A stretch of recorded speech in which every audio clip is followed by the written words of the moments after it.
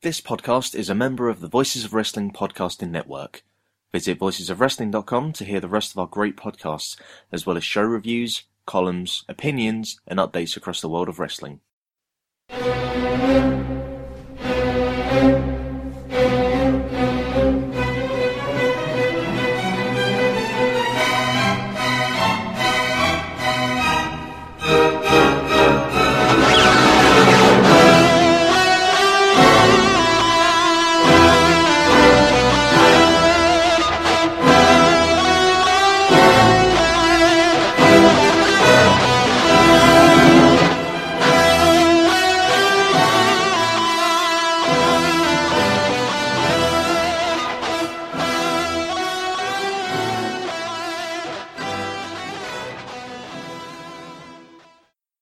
Hey guys, Robin here. This episode of the BritWres Roundtable is one of our special bi-yearly editions where we record live from one of the two German wrestling festivals that WXW hosts, this one being the 16 Carat edition. We do it live so that we can record day by day, kind of get our thoughts as the event is occurring, and maybe you can listen to the podcast in between watching the individual nights of the shows, and also so we could have a bunch of guests on that were over for the weekend. This year we've got on the infamous Matthew of Botchamania as our big headline guest, draw all the money, and hopefully it's a good one.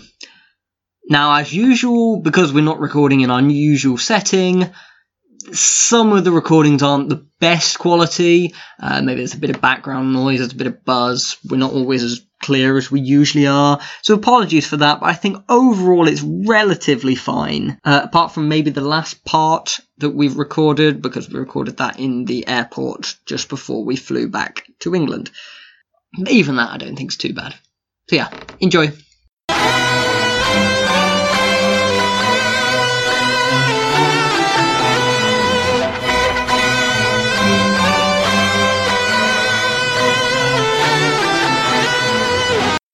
Hello everybody and welcome to the BritWres Roundtable. We are yet again live from Oberhausen, Germany, the 16 Carat edition. And we are relatively recently woken up after experiencing Inner Circle and the many after events of last night. It was a good show. It was a very good show. I feel like Inner Circle kind of sets the tone for the weekend, and sometimes you get like a bit of a mixed bag. Sometimes they're trying really hard. I remember Paul London like killing himself on Inner Circle a couple of years ago, and we were just like, oh wow, like if he's doing that now, what's he going to do like tomorrow? But this one was it was wall to wall effort. Like everyone was trying really hard. I think you said just before we were recording that like everyone was working really snug, and that there was a lot of effort involved. And for that to happen like before Carat Weekend, it's like they're setting down a marker and saying this is going to be a very strong weekend. Yeah, you often get WXW trying to get new people over who they're bringing over for the first time, or they mix in a lot of the students and kind of give them their first exposure. There was none of that. This was all people who were already over. I guess maybe the one exception would be you. But, me? What did I do? Well, you're never over. Oh. But yeah, I think she's done a bit in WXW so far, but it's not a whole lot. Well, she was based here like at the tail end of last year, so I think she worked here a bit, but she also went over to the UK. So yeah. But for the most part, it was all either imports who were well known, so they're already over, or core WXW guys from like the top end of the roster, so they're already over. So instead of like this is an introduction to these guys, it was more like this is the hard-hitting taste of the war that is going to come. And it was very good. It was the first half of the show was just filled with relatively short, but not necessarily in a bad way, in just a compact way, a series of short matches that were all really hard-hitting and conclusive finishes, and they're all just like, yeah, this is a really good taste, and it just gets you really hyped up. That is Inner Circle. It is a taster, so it's never going to be a long show, and they kind of blow through the first half really quickly every time. And I love that because it's like it's the start of the weekend. You don't want to walk in there and have David Starr wrestle for like an hour and a half, which I believe was the plan last year. But you don't want that. You want something where you come in, David Starr comes out, first match, and goes like, this is how intense I'm going to be this weekend. I beat the shit out of Jay Skillett. He looks so good, man. Starr looks incredible. And I'm not a big David Starr fan. I like him. I like a lot of what he does, but like I wouldn't say I was on the same level as a lot of the other people that are really into David Starr. But I thought he was tremendous. I think he's been on a hell of a roll recently, and he's slowly transitioning away from some of the things I like less about his work and moving it more towards the stuff I like more. Like, Canadian Destroyers used to be a big part of his offense. Now he's kind of just replaced that with like hard lariats, and he does this new move now that's like his new flashy move, but it's his cartwheel into a kick, and he just kind of launches his entire body. Yeah. It's brilliant. I can't remember, was it you or was it Stringer said, oh, that's the cartwheel, fuck you. Yeah, that was me. I love that like, move. you just go, if you haven't seen that move, you hear like, oh, he kind of cartwheels into a kick. It sounds like, oh, that sounds very dainty, very flashy. No, he just like launches his body. Like, it's like, it has the energy of a lariat, but within like a flashy cartwheel move. It's hard to explain, but once you see it, you're like, yes, I love that. And his finish was brutal as well. It's like a power bomb over the knee, because he's been doing the brainbuster over the knee, and it always looks ridiculously dangerous. But this was like, it looks like they're small of the backs just being ruined. Like, I don't understand how the person taking it doesn't die. Like, you should be paralysed in that shit. I thought Jay Skillett was like legitimately hurt on the finish. Yeah, I saw him do it in the Devlin match, and that was the first time I saw him do it, and like, damn, that's a hell of a move, man. Like, because Ciampa and a few other guys do kind of the power bomb down into the double knees, and that looks horrible, but at least it's kind of almost into a flat surface. This one's kind of at an angle, and like your spine's just going into into his knee, and ugh. Like, if I'm taking that move, I don't even know how you take that without like being hurt in some way. It just like, it's not like you can like, oh, you land first, because that would just be like your neck landing first, because you're going down at that angle. I kind of feel like he did land on his neck. It's you're between a rock and a hard place. It's either you break your fall with your spine onto a knee, or you break your fall with your neck onto the canvas. Yeah, there's no easy way out of that, is there? It looks real cool though. Like, as long as people are fine with taking it and no one gets hurt, then I'm all for it. I'm all for it. Yeah. So David Starr just opened up the show in a major way. He's ready for that Volta match, man. Oh, he certainly is. Look, so I recorded with Alan Forel yesterday afternoon, and I said that I felt that Starr would either turn heel to beat Volta, or he was just going to lose again, and I was fine with that. But after seeing him last night, I'm like, he's so fired up for this tournament. I hope he goes real deep. Like, if he goes to the final, I would have no problem at all. If he's going to work at that level, I would have no problem with him making the final. I've been a big fan of his for a long time, but like, just recently, I think it's all clicking into place, and he's like a legitimate best in the world contender. I know you've always been a little less high on him, so it's probably going to take you a bit more to like win you over to that level. It's weird because like all the stuff that he does is stuff that I love. So he does like lariats and topes and stuff, and it's like all the stuff that I'm really into in wrestling. He does, and he does it really well. But it didn't feel like it was clicking together, and I think it might have been because of all the extraneous stuff that he did as well. And he's kind of toned that down, and he's kind of focused on the stuff that he is really good at. And it's like, ooh, fucking David Starr's really good now. And like, it helps how great his character work is as well. And that's across companies. We were having this discussion last night, and we might mention it again on the live podcast, but the consistency of character he has across like his three main places of work, being like OTT, WXW, and RPW, it's a very consistent character, just with slightly different motivations based on the people around him. And I just love that. Like, that's what I want from wrestling characters. But it's just because his heel character in Rev Pro is just like, he feels like he's been done wrong. But it's the same guy. It's the same guy, but he feels like he's been wronged by RevPro. He's been wronged by Chris Roberts, which I can totally understand. And it's just Chris Roberts thinks he's been wronged by you. You made him cry, man. Sorry, Chris. But yeah, he's been taken off in this different direction, but he's still maintained the core of who he is. He's doing really well at the moment. He's up there, man. He's up there. I thought we kind of just talked about David Starr so far.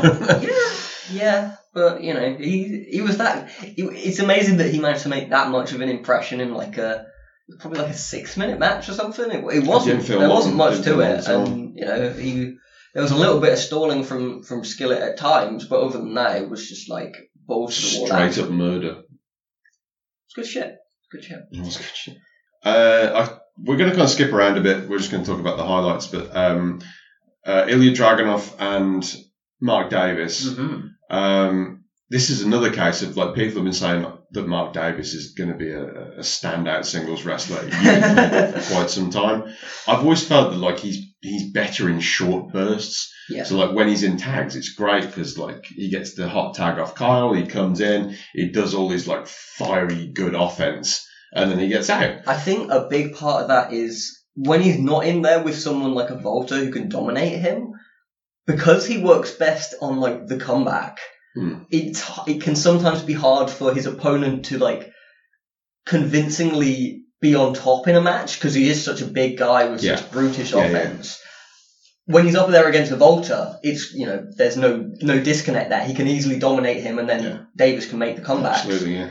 But with other guys, sometimes maybe not. I feel like Ilya stepped into that spot. He did the Volta stuff really well. I'm still not 100% sold on Davis as a singles guy, but this is another example, if you're looking for one, where like he is really capable of having a great singles match.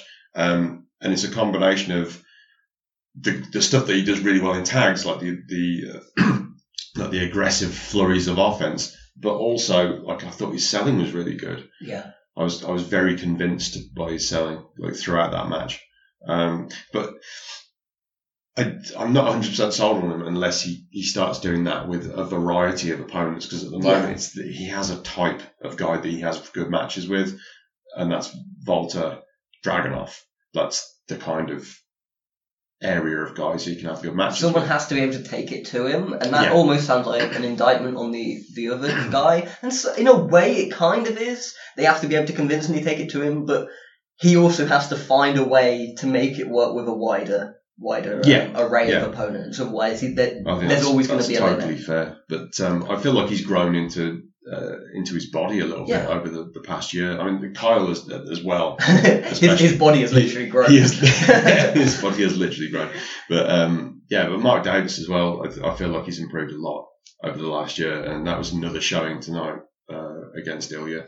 And that was a difficult match because they always have a match on in a circle where it's two guys who are in the tournament. And it kind of feels like they just want to test the waters a little bit to see who's more popular. I don't think it's going to make any difference with the booking, but it's something for going forwards. But I thought he acquitted himself really well, Mark Davis. Yeah, definitely. Going into this match, talking with Sarah in the preview, we were a bit like, we were interested to see how Ilya worked in such a small environment, such a compact environment that Inner Circle is at the Academy. We were thinking like, because Ilya projects so big in all of his matches, we were intrigued to see how that would work in such a confined setting. It worked. Like he didn't do all the big projection stuff. Yeah. He just kind of lent even more into the like, I'm just going to be like a bruiser. I'm just going to hit people really hard, and that's going to work. And it worked, man. He does the close-up stuff really well as well, which is something that I don't think I've noticed so much because I tend to watch him from quite a distance. I don't remember the last time I saw Ilya like from a couple of feet away, but like his might be like WXW London or something. Yeah, probably was. But yeah, just seeing him close up like that, he does a lot of small things really well. You can see why. I mean, WWE obviously are interested because of the bigger picture of what he brings. And they're just interested because they want to buy all the talent. Yeah, but I think they'd have been interested in it regardless. Yeah. I don't think this is like part of because they are just scooping up talent just because they want to at the moment. But I think he'd have gone anyway because you look at how good he is consistently across the board. But like I said, like I got to see a lot of his close-up stuff, the kind of thing that you would see on TV with the cameras coming in close, and it's all really strong. Like, it's a lot better than I remember. I've always felt that he's good at, like you said, the big arena stuff where... The projection. Yeah, where he can sell from a distance. Like, you know what he's doing from a distance, but like on that show, you could see all the stuff that he was good at close-up as well, and it was just... Yeah, I've got a greater appreciation for his range, really. Yeah, absolutely. Because at top... Like we were talking about both Davis and Starr, and I'm always a bit more high on them than you are. Yeah. With Ilya, it's kind of flipped. At times, I find his selling a little bit goofy. Like, it's a bit too over the top at times. That's fair. And that can sometimes be a little bit of a disconnect because often he is trying to have these really like gritty matches, and then his selling it's very dramatic and sometimes overly dramatic. He did one of those in that match, but I thought it was perfect. It was the one where like Davis actually clobbered him in the corner, and he came out and like swung a punch into the air and just fell on his face, and it was so well done. It's like I'd rather he didn't do a lot of that, but like that one spot in that one match, it was perfect. Yeah. So this match I was almost like, wow, if he was like this every match, I'd be completely on board. Mm-hmm. And obviously, I guess doing that, he might lose a lot of his appeal, and it's worked wonderfully for him so far. So I'm not saying like he should do that, but for me personally, I was digging it. And if when he does go to WWE, if he ever does have that problem of like he's seen as maybe a bit too goofy, seeing that he can do just the slightly more straight-laced stuff there, I'm that much more confident in him. He doesn't have to rely on the, as Joe always says, like the constipated facials. I think you kind of have to start out with the theatrics to bring people in. So like, I feel like Ilya has done a very good job on me of getting me to buy into his character and his personality over a period of time, so that he can walk out and have that match at Inner Circle where, like, he just does a lot of very basic stuff, but he does it like extremely well. There's still little bits and pieces that I'd rather he didn't do, so that he does like that 619 thing that I just... Into like the clothesline. Yeah, I'd like the clothesline, but he could quite happily just bounce off the ropes and hit it, and I'd be fine. It just looks weird. Yeah. But, so he's still learning, but at the same time, you can see him making steps in the right direction with it every time I see him, and you can see why WWE want him. Because if I was WWE, I would want him. Mm-hmm. Main event now? Oh, I really want to talk about the main event. It was something special, and like cards on the table. Neither of us are Battle Arts guys. I saw a couple of Ishikawa matches leading up to this, just because I wanted to like have a level of familiarity. Yeah. But like 3 months ago, I don't think I'd ever seen a Battle Arts match. I'd seen maybe like 2 matches, but it was 15 years ago or something. I don't remember it at all. We both came away from this match going, yeah, we might need to go back and like... Yeah, let's look up some Yuki Ishikawa. Because if that's him at 52 years old, like, we need to see some prime stuff. That was some good shit, man. Oh, he was incredible. I thought everyone was really good in this match. Like from Tim Thatcher obviously was fired up because he was in his house and he was up against like one of his heroes in Ishikawa, and like he was so excited for that match. You could tell, like as soon as he was in the ring, it was just like he was ready. There's an extra little bounce to him, wasn't there? Yeah, he was really excited for that match, but it wasn't just him, and it wasn't just Yuki Ishikawa coming in and going like, I feel like I need to prove something to these people who might not know who I am. And he did relay that to Alan Forel after the show. He said like he was surprised that people knew who he was. When Alan said he'd seen like 100 Battle Arts matches, he's like, really? it was one of those things where like he didn't expect people to know who he was, but he felt like he was coming over to put on like a display of his style of wrestling. And he knew like people like Thatcher were into that. But when he stepped into the ring, he was just so good. Like, I mean, I'm told that he doesn't walk very well nowadays. Well, you could kind of see that because, like, it was weird. Like, when he was moving around the ring, but not, like, in wrestling mode, necessarily. Like, when he wasn't, like, facing off against a Thatcher or a Volta, like, squaring off against them. When he was just moving around, it did look a bit like, yeah, this is an older guy who's been through a lot. You could see he wasn't. His leg looked kind of crooked almost. He was like almost side on. But as soon as he was facing off against someone, something clicked. What got me here is the difference between the way he approached it and Koji Kanemoto when he came over. 2 years ago, 3 years ago, I can't remember now. It was 2 years ago. Yeah, 2. Because Koji came over and he was very much towards the tail end of his career. And he took it very easily, and he didn't really feel like he had to prove anything. Whereas Yuki Ishikawa at 52 comes out and goes, yeah, I want people to remember me. This is part of my legacy, is coming over and putting on these matches with Tim and Volta. And he wanted to leave that impression on people so that they went and looked him up when they got home. And it's worked with us. I don't think anyone came away from Carrot 2 years ago and went, oh, I really need to go and see some Koji Kanemoto matches from back in the day. I mean, they should, but that wouldn't have given that impression. No. Whereas this performance from Ishikawa was incredible, really. I was very, very impressed. And, like, that's, you know, we've completely talked around him, but, like, Irie was really good too. He was almost the perfect partner because you did get the impression that, like, Ishikawa did have to do kind of his shortish spurts. So Irie did take the majority of this match in for his team, and he was great. Like, he looked completely at home. Irie can do absolutely anything. Mm-hmm. Like, he's one of those perfect wrestlers where he can just drop into any kind of match because he can do the hard hitting stuff, he can do the mat work, he can do comedy stuff. Like, he has that range where it doesn't matter who he's in with. He can modify his performance to the strengths of his opponent, which is what a really good worker does. Mm-hmm. And I feel he's very underrated. And he's obviously bet on himself coming over to Europe for this excursion on his own back. And he deserves whatever he gets out of wrestling. Any positives that come back to Irie, he absolutely 100% deserves it because he is so good. Mm-hmm.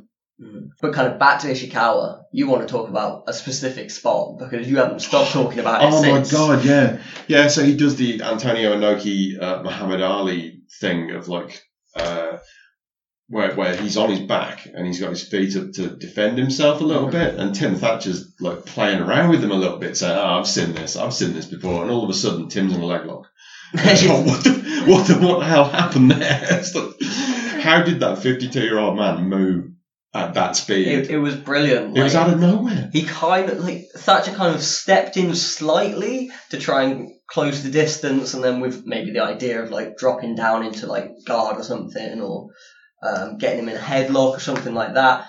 And then all of a sudden, like, Ishikawa's managed to pivot fully around him, pulls him down to the ground in a leg lock. And like, so often you see when there's an older guy in there doing like a grappling style against like a guy who's in his prime, it feels a bit contrived. Yeah, like the other guy's kind of obviously going down super easy. Yeah, it's just that they're nice to the veterans. Wasn't this. I remember Jimmy Snuka being in the Rumble one year, and everyone's like, "Oh, I want to sell for Jimmy Snuka." So like, he's moving in slow motion, and they're all taking exaggerated bumps for him. Well, every time Fujiwara does anything in New Japan, like or anywhere really, it's painful, isn't it? You see him like kind far of more broken down. Nudge someone, and they have to go down into an arm lock, and you're like, yeah.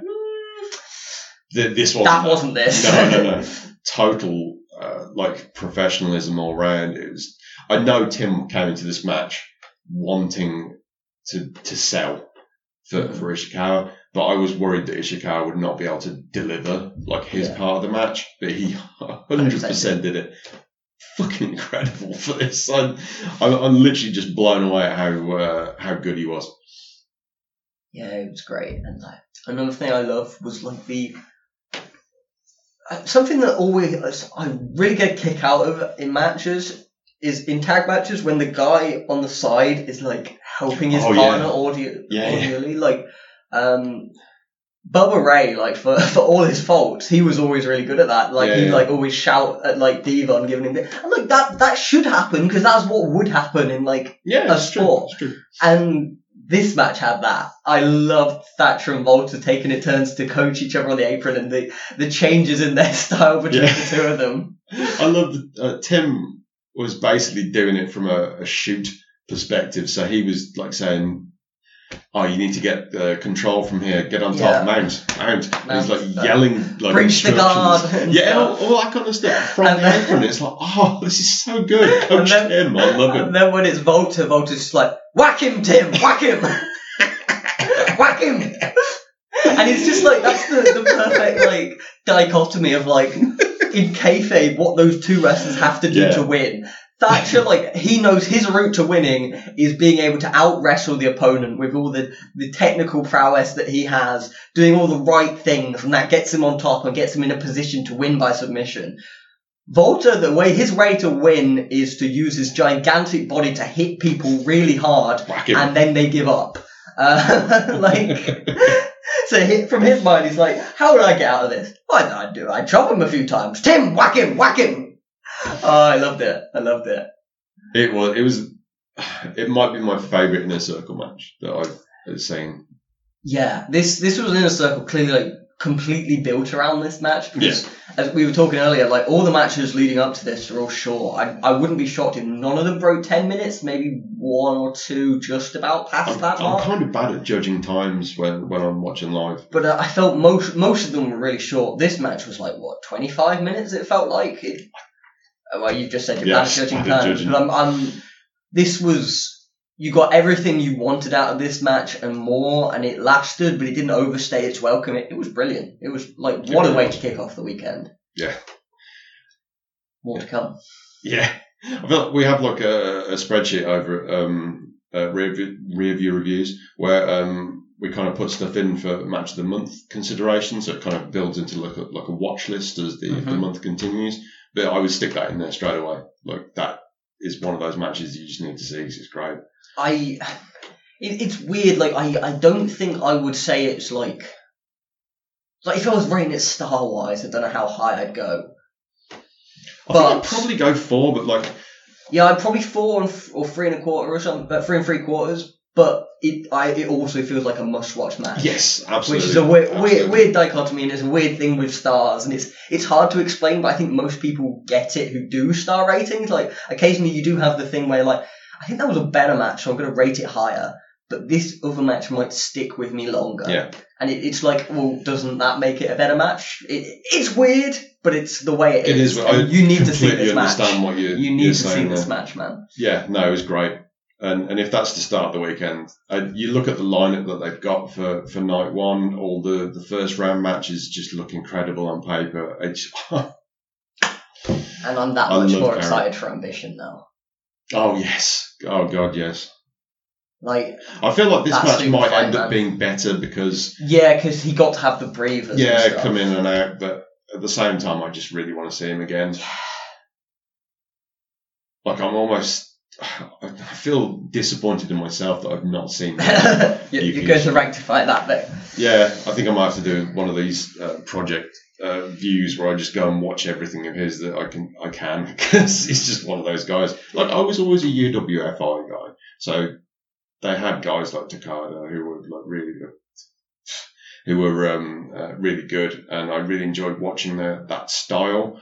But at the same time, I didn't want to like overexpose myself to it because I felt like there's only so much of one style that you can watch. It's like I don't watch a lot of lucha, but what I do watch is usually good. This is the same sort of thing where it's shoot style. It's like you kind of have to watch the good stuff and not the bad stuff because if you watch the bad stuff, it'll put you off it. So I limited what I watched, but at the same time, like this guy's so good. Yeah, yeah. It's one of those things where like. Certain styles, if they're not like your thing, like 100%, the diminishing returns can be quite rapid. And I think that's fair. I'm kind of like that with Dragon Gate. Like the more I watch, the less I enjoy it because the more like 100%. used to it you get. Whereas, like, you pop in for the occasional match, and you're like, fucking hell, this is incredible. The timing these guys have, and the faults don't, like, wear on you as much. Similar thing for Shoot Style, but we both come away from this one going, yeah, we need to watch more of this guy. Yeah, this is just like the first show, so like, yeah, and we've already gone half an hour, so we should probably be wrapping this up. But yeah, if you didn't come across, and I'm sure it did, this show made us very excited for the weekend. So great start. We'll see you on the other side of the stinger.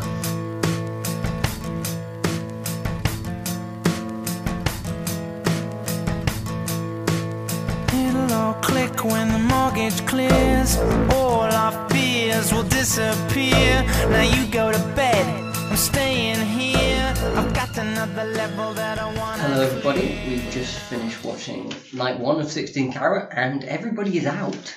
Everyone's out. There's no one left in the tournament. It's no winner this year. I can't believe that me, you, and Mike Kilby all picked a different winner for the tournament in like the pick'ems, and they've all lost in the first night. Yeah, so like before the show, while we're at the press lunch, we were all making our predictions, like kind of pretty in depth. And I think even if you go to the semi-final level that we predicted, there's not a lot of guys left there. Let's see. I'm just going to run through who we picked. So Mike had Jörn, Tim Thatcher, Eerie, and Ilya. You, Rob, had Star, Thatcher, Sakamoto, and Dieter Jr. And I had Tim, Volta, Ilya, and Avalanche. So I'm kind of leading the way there because I've still got 3 alive. And you've got 3 dead. You've managed to do well there. Yeah. I All got, things considered. apart from the fact that my winner lost in the first round, I actually called everything else correctly.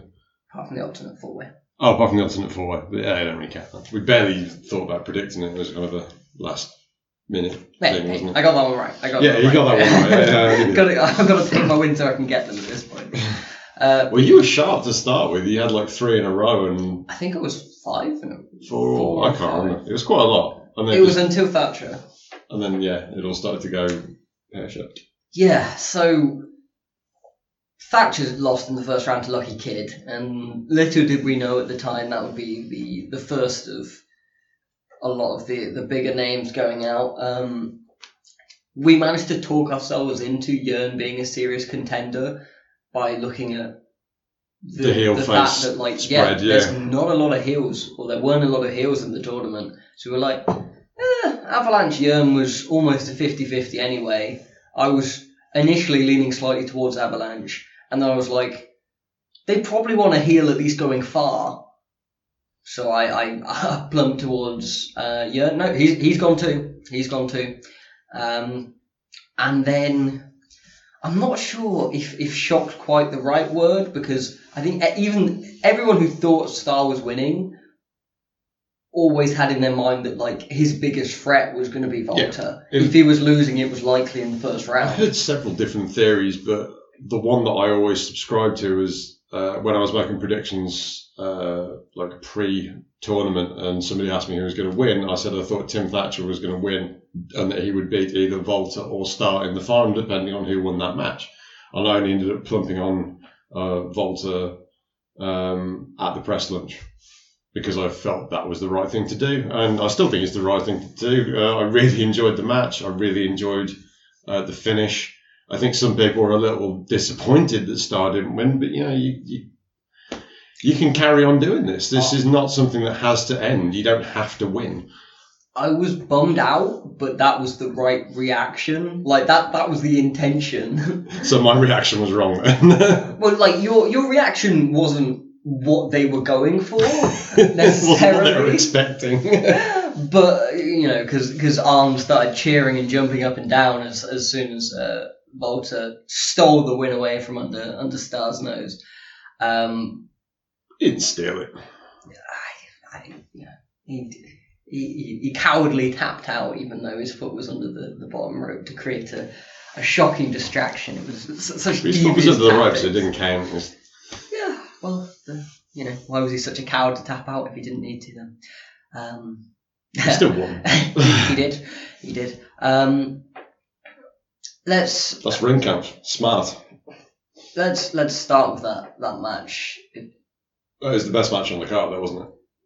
Fairly comfortably. Yeah. It was a tremendous match, and maybe even more than that, an incredible star performance. Like, he was everything you want from that role in that match, right down to the dejection at the end after he'd lost. He was still selling, like all the way up the steps past us into the the press area, and I don't know what he was doing, picking up something from up the top there, but he was selling the whole way. He was absolutely dejected. He didn't speak to anyone. He didn't say a word. So it's so easy for the false finish where the guy thinks he's won but he actually hasn't, for that to come off corny. But I thought he nailed that reaction too. They did that really well because he changed position to try and get a better hold on the choke, and that meant that you couldn't see his leg.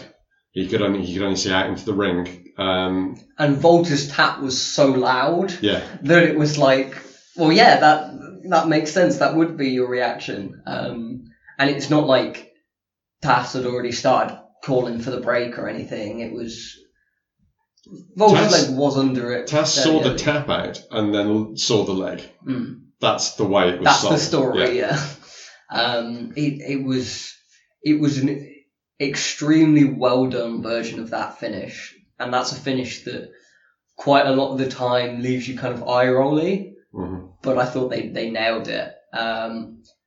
Stars they did such a good job of building it like it could be the one where he wins, because there's been a few of those Star Volta matches where you're like, great matches, but you never you're always under the impression he's not winning this. Yeah. Like the London match that they had, great match, but at no point did I ever think. I don't think he even hit one of his finishes or anything, or any really big moves in that. I could be wrong, but I don't remember him hitting a finish. Whereas in this one, he hit the lariat, he hit the product placement, and he hit the Blackheart Buster. Yeah, the brain buster over the knee. The only thing he didn't hit was that power bomb onto the knee, and the questions there is can he even hit that? Or is it he's saving that as his ultimate finish for, a guy of Volta's size compared to a guy of Star size, it was, I wouldn't be shocked if it was just I can't do that one. But it was so well built up, and if that match had ended and it'd be going on in the exact same structure, and then Star had busted out a new finisher that was everything I've been doing hasn't got the job done, hits the new finisher and that gets the job done, that match structure would have also made sense. They built it as if this could be the big one. It wasn't, but people were bought in either way. I like the fact that I kind of explained how much I love the feud to Taz at lunch, and explained the similarities. Explained why Star should lose basically without necessarily even intentionally doing that. Yeah, no, but I said that I felt he should lose because if they're doing the Misawa Kawada thing, then you need to build up to that match and have him lose it so you can do it again and again. And at some point he'll beat him in a tag or something to prove that he can, but then he then needs to do it in singles. And it's like a build that they're following, and they're doing a really good job of it. See, I understand that point of view. I would almost prefer the win to come in as singles. Yeah. I see the arguments for both. I think logically it almost makes sense more for it to be the tag, but I think you get a better moment if the first time's in a big singles match. This is true. So there's arguments either way. But if they're doing it the Misawa Kawada way, then the first win comes in a tag. But they don't have to do that. It's whatever they feel is best for business. But yeah, it was perfectly done. I thought really enjoyed the match. Star just killed himself in that match. That dive spot where he just dives and like Walter just sidesteps and just goes flying into like 3 different rows of chairs from a suicide dive, and isn't that spot where Hansen, currently of NXT, kind of does. It's in some ways it's more impressive because he's a way bigger guy, but he kind of rolls his dive when he's going to miss it, so that he ends up landing almost in a forward roll, and it's still like an awesome spot because it's this huge man doing a suicide dive. But David Starr he did the move exactly as if he would hit it, but there was no one there. That was. You could tell that was easily the best spot of the night. Oh, easy. And you could tell it worked really well because we were up by the workers and they were popping it. Yeah. Like they were going like, fuck, because it was so impressive the way it was done. And there was a moment there where I thought he may have like quite badly hurt himself. That could be the end of the match. And this was like 2 minutes in. It's like David attacked at the bell, which I think it's the first time he's done that in any of the Volta matches. Didn't wait for his introductions or anything, just went straight after him. The video package to lead into the match was excellent. In many ways, very similar to the Thatcher package, where it was like, I need to win this for all these reasons, and I need to win the whole tournament for all these reasons. Both guys said that. Both guys out first round. Both guys left thinking, what the hell do I do now? Probably should have recorded a video. Yeah, it was. That's a special match. Like I'd need a while to think about it to decide, is that my favourite of their matches, just because their bar is so high. I thought it was easily the best match on the show. For story, I think it's probably the best match they've had. Yeah. Whether the actual work was as good as their best, I don't think it was. Yeah, it was a little loose, it was a little rough around the edges, but at the same time I felt that kind of added to it as well, because Starr was so desperate to win that he was careless, really, but like in a good way. Mm-hmm. Yeah, all their matches have been intense, but like in this one there was more desperation, I think, than you've ever seen in any of their other matches, because like Starr said in the video package, he needed that, and he built it up in his own mind that this was the time, and it had to be the time, because if not now, then when? And then he loses again. Yeah. Like this, the way I described this on our walk back was, in previous matches, it had been the Volta match, but kind of the definitive Volta match, with David Starr playing the best possible other guy in that role. I mean, you guys might say Ilya, but I think that's a slightly different type of match. And I prefer the Starr match, you prefer the Ilya match, and it's much of a muchness in many ways. This match, I thought this was a match all about Starr. Usually it's a Volta match that Starr fits in really well. This was a Starr match that Volta played a good foil for. If anything, and this is partly due to just how high a bar he sets for himself every time he goes out there, I thought Volta perhaps had a very slight off day, but David was just so great and the story was so great that it almost didn't matter. There was a few chops that didn't feel quite as accurate, quite as nailed on as you usually get from him. There was one or two little spots that, like you said, they were very, very slightly sloppy, and we're only making a point of them because he's usually so perfect in that regard. I thought that they both had the odd moment where they didn't quite do what they wanted to do, but I don't think it was in any way a detriment to the match. If anything, it's like when Starr, for example, went up for a superplex that he was never going to hit anyway because he was going to get pushed off. But he stumbled on the ropes going up. Yeah. It just it almost told part of the story for him, so that he's so eager, he's so keen to get that spot in that it causes him to stumble on the ropes. Mm-hmm. He could even say he did it on purpose. I mean, he didn't, but he could say he did as part of the story, and I would be fine with it. Yeah. This is a special feud. Like, Yeah. And in many ways, while the immediate reaction was me being bummed out, I am glad that it's still going because I don't want it to end because it is that great. And it doesn't necessarily have to end when Star gets the first win, but it's going to be different from then on. Yeah. And it probably won't feel quite as special because everything's been building up to this first win. And instead of this match being the conclusion, this is just yet another amazing chapter. So that there is more to come. Which, I could say I was celebrating that. But I was celebrating the fact that Walter You would be lying. But I love the storyline. Yeah. And the storyline is why I want Walter to keep winning, because that's who I want to win, because that means we keep going. Mm-hmm. Yeah, that match was good. Very, very good. So we've already made the comparisons to the Thatcher Lucky Kid match in the story. The story's different. Star came in as this weird underdog. His character is the underdog constantly against Volta, but it was like just through natural storytelling beats, it was built up as like, this is the time the underdog finally gets the win.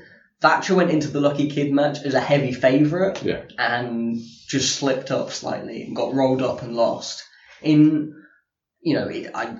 don't think this is any sort of...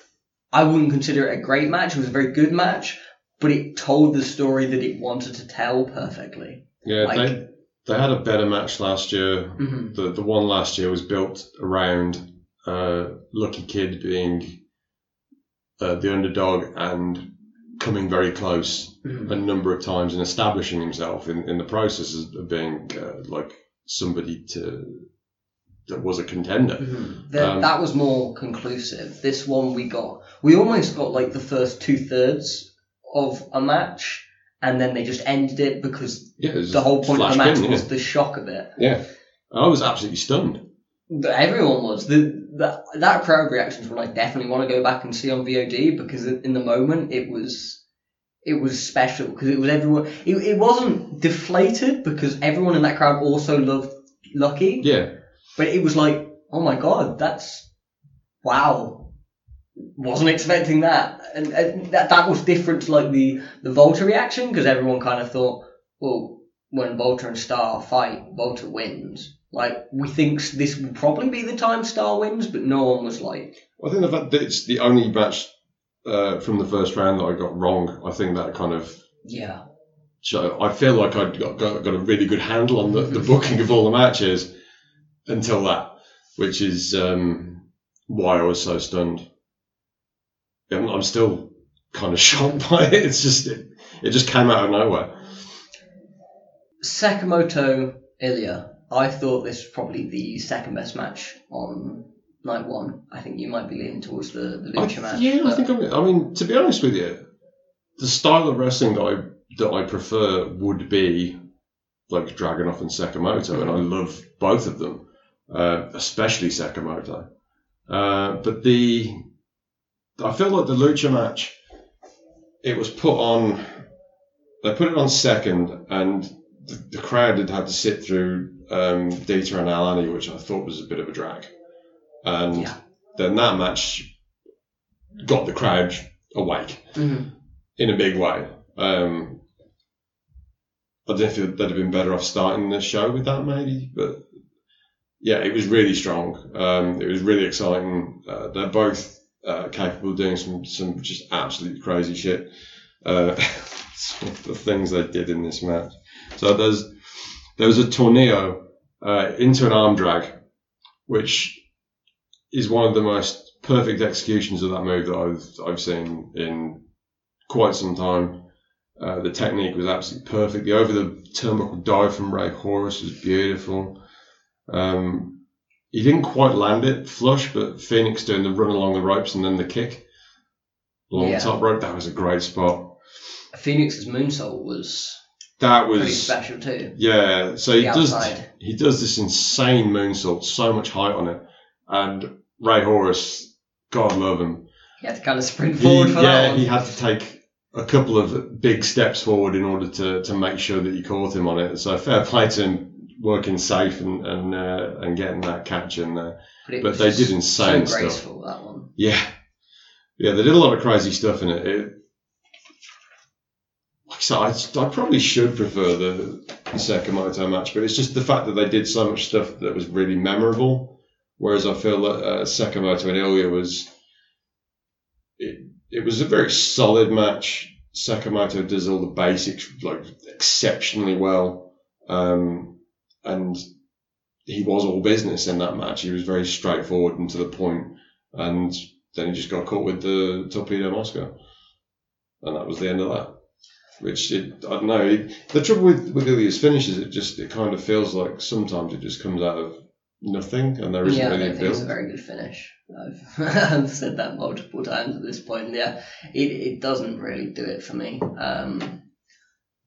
I almost, when he went for it in this match though, because I was kind of leaning towards Sakamoto winning, because I didn't think they'd have him go out first round, and obviously they have, like everyone else. If you look at it from a perspective of those three favourites going out, they kind of had to have like your Voltas, your Ilyas in there to bolster the last few rounds, because you need that star power in there.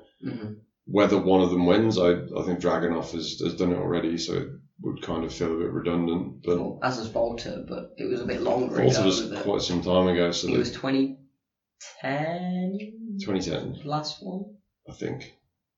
Maybe. Not 100% sure. But yeah, even if neither of them is winning, it's somebody else, you still need that kind of star power to go late into the tournament. Because the guy who does win it needs to get those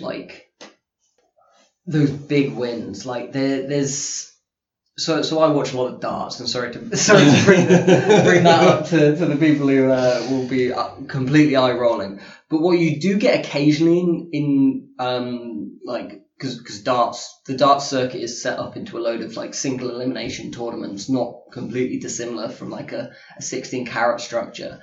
And occasionally you'll get a tournament where a lot of the favourites go out first round, and the person who wins the tournament, they won't necessarily be the guy who's really beaten anyone of high standard. They've kind of beaten the guys who upset earlier. And then it makes their win feel a little hollow. It's not as impressive, even though, they can only do what they can do. They beat everyone put in front of them, but they haven't beaten any of the big guys themselves, and it always makes that win feel a little hollow. Yeah. So you need some guys in there that are big names to beat, so that win feels like it means as much as a 16 carat win should feel. Yeah, I still feel that Volta is the guy that I had in the final losing to someone. It was supposed to be Tim. Now I assume whoever is winning is either Volta or whoever beats Volta in the final. I can't see him not going to the final at this point. Yeah, I think he's pretty likely to beat Dieter Jr. in the semi-finals would be my guess. Well, based on Dieter's performance in that match with Alani, I'm not overly thrilled with him going deep into the tournament, but then he has got the history with Volta, so that should be good. It's only one more win. We're at quarters now. Yeah. But I'm looking at the rest of the field of who's in, and I'm not looking at both from almost the kayfabe booking standpoint, but also the politics standpoint. Who else is left in that can beat him, really? Yeah. Whereas Volta, I think, is okay to lose to whoever. They could just do it as a quarterfinal match, but it feels more like a semi-final to me. So who do you have winning? Who's your pick now? I really want Avalanche to win. Yeah, in my written preview that I did, he was the guy I called out as a dark horse, and I'd love to see it. And he has that history with Volta. He used to team with him as the outsiders. I've been saying for years now. I think a couple of years ago, the year Ilya won the tournament, I predicted Avalanche to win the tournament. And he lost in the first round. He lost in the first round. Stan lost in the first round. You're doing well, Rob. I'm good at that. I've been saying Avalanche has got a run in him then World Tag League, I managed to spray the field quite well. In that, at the end of World Tag League, on one of these podcasts, I think I said, lucky kid, they've gotten him over to a degree where he could win Carrot. I mean, I've said this about enough. I've favoured enough people now that I've got a decent chance of doing it. Could be your bets. Somehow I'll still completely miss. But it's a tricky one, man. Like up until Ilya hit that Torpedo Moscow, I was convinced like Sekimoto was going to catch the Torpedo Moscow in a German and German him back, and he'd be going deep. And then obviously I was just convinced. It kind of feel weird that they brought Sekimoto over and just had him knocked out in the first round. Especially so I assume they'll do something with him. It's it feels like they've been trying to get him over for a 16 carat for a while, Yeah. and then they finally get him over, and he's out first round. It's like, oh, okay. It's a weird one, man. Well, let's run through the other guys who are through, because there are a couple of people we haven't mentioned. Shigehiro Irie, he's through, beat Chris Brooks. Yeah, he doesn't feel like a winner. That was a pretty good match. It was alright. Avalanche we talked about. Pentagon is still in, he beat Mike Davis. Yeah, that feels like a second round loss. Feels like we're getting a Lucha Brothers tag. Yeah. Ray Phoenix. Phoenix is still in it, and Axel Dieter Jr. I think it's Lucky or Avalanche. Or I guess Volta. Or Volta, yeah. I feel like if we're coming down to betting, I think that Volta would probably be the favourite, because you could kind of see him being in the final, and then it's whether he wins or not. Whereas the others, it's like you can see them all being in the final, but Volta, I think, has to be. So I'm thinking of Lucky now, and like in my head, I can't see him ever beating Volta. Like, I don't see how that match works, because I don't think you have you don't really do the flash pin in the final of a tournament necessarily. I think that would, I don't know, maybe slightly cheapen it. It works as a first round like big upset, but I don't think you do that in like a final where you're crowning like your new guy. So that kind of, and we both kind of agreeing Volta's making the final. So I'm guessing I'm going for Avalanche at this point, but it's, you know, my predictions haven't gone well so far, so that means that Pentagon's winning, apparently. Well, congratulations, Pentagon Jr. on his 16 carat victory. Yeah, it's really tough to predict. Says the guy who got like all bar one of the first round matches right, but it's the one that I had winning the tournament that I got wrong. So yeah, no, they put us in an interesting position going into day two. I'm really excited to see where we end up. It's certainly not where we thought we were going to end up, because all the storylines that I had in my head are all gone, because there's no Thatcher.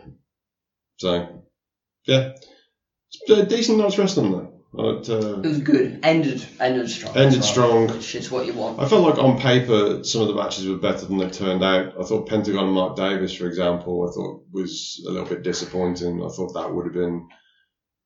I felt like it was going to be an interesting match, but like it wasn't. They didn't really mesh very well. No, I was very disappointed in Avalanche. Yeah, I thought that was an actively bad match. It was a gimmicky match. I don't think you can really blame either of the guys for that. It was the way it was put together. I guess it all depends on who was the guy who structured it.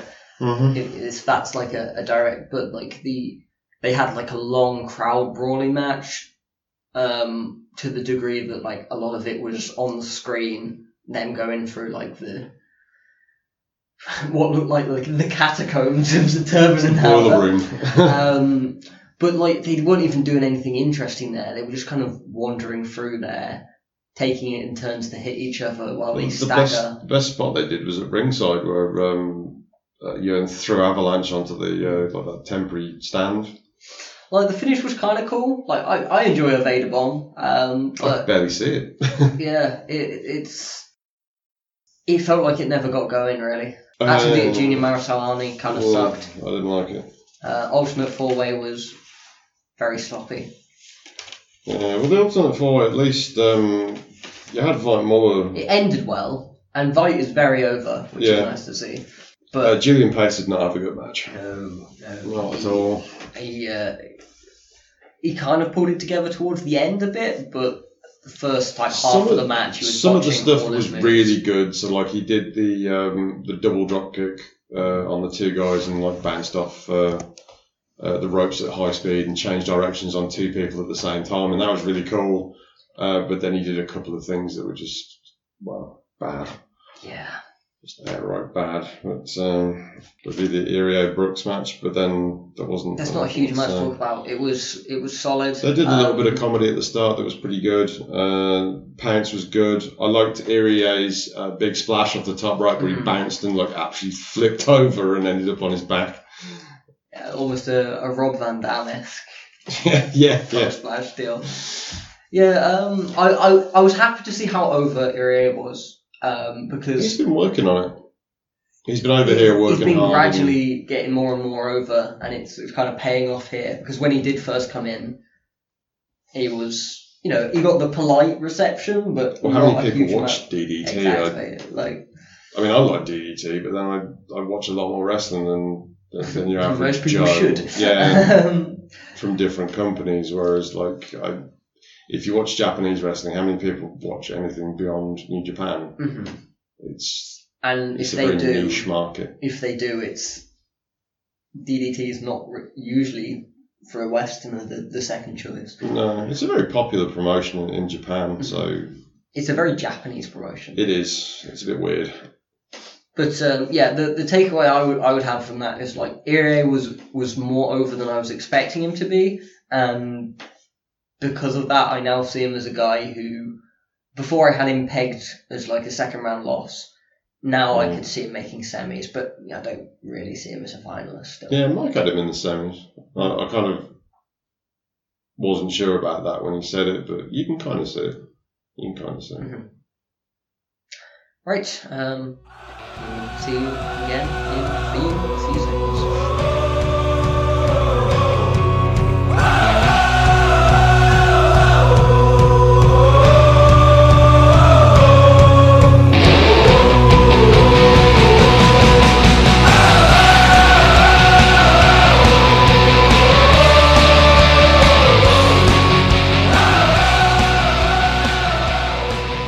We have just finished what we're going to bother to do of the night 2 after party, and you've had a 4-show day. Woo! I've had a 3-show day because I'm a coward. Coward. I wasn't at Colt, so that's an amazing introduction, Rob. I'm good, aren't I? Yeah, so we're recording this at it says 1:40 on your laptop. That's not right. It's 2:40. Adjusted across time zones. Yeah, it's 2:40. It's nearly 3 a.m. So we went to the after party for an hour and a half, I guess. Maybe a little more. Yeah, it was a little different to usual. So it wasn't in the normal part of the Turbinenhalle. It was in Cosmo, which is like a nightclub, which is also in the Turbinenhalle because it's an enormous building. There's an unlimited amount of rooms in there. Yeah, I keep being surprised at places that we've unearthed that we've never been in before. It's here's the other part of this Turbinenhalle you've never seen. Well, and another part. In the Avalanche Yearn match, they seem to brawl forever in a direction and never reach the edge. And I didn't really recognise any of the places they went to. Pretty sure they were in some catacombs. They were in the building somewhere, so they had to have brawled from one. Anyway, kind of getting off the point. So Rob was a coward, so he stayed in bed this morning, and I went to Wrestling Cult, the Cult Temple. Which is a building that's incredibly close to the Turbinenhalle. It's, if you go in the old Turbinenhalle entrance to past Carrots and Tag Leagues, it's basically opposite. And you can get about 200 people in there. So we were in there at like 10 in the morning. I'm going to say I did prefer the Zentrum Altenburg over on the other side of town that we went to last year, because it was more spacious and less people could be fucked to walk across town to go to it, so it was empty and it was real easy to get near the ring, whereas this one was absolutely jam-packed full and there was like 250, 300 people in there, so yeah, it was kind of busy. Arn wants less wrestling fans at shows. Basically, yeah. If wrestling could go shit so I can get nearer the ring, that would be great. So yeah, Cult Temple. Very weird place. It looks like hell. It's got lots of red lights and... Dead aliens? Dead aliens and like painted fake windows, like stained glass windows on the walls, and you have to pay €6 for drinks even if you don't drink them, but if you do drink them you have to pay for them, and then if you go over the €6 they mark it down on a card. Germany's very weird for like drinks cards and bonds, and so there's no cash bars in anywhere that serves alcohol. It's very weird. So yeah, we started out at 10 in the morning. I started out at 10 in the morning. I got to see Schwenger Club versus Holland's Glory. I'm just going to skip that. To be honest, Mort enjoyed it. He referred to it as the penis match. Take from that what you will. There was a four-way dance with Vinny Vortex, Matthias Bernstein, Timo Dice, and Kevin Roadster, former Alpha Kevin in WXW. Bernstein has a clean freak gimmick that everyone really likes. There was a big brawl between Julian Pace and Norman Harris. Norman Harris, who won the bowling last night, fair play to him. The one match on this show that I would say that you need to go and see is Sean Custom, Senza Volta, and Robbie X in a triple threat match. This was like the WrestleGate Pro match that was originally had Ricky Knight in, where they put Robbie in there instead. I thought this was really good.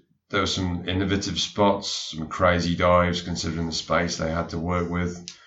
Robbie, every time he went up to the top rope, was very concerned about the disco ball that hangs over the ring. Didn't hit it though, fair play.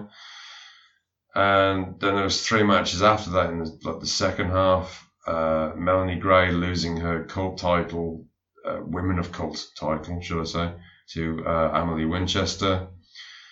And to make amends for the fact that they gave a title to a French person, the other French champion that they have, Tristan Archer, lost his belt to Bad Bones in a triple threat main event, which was bad.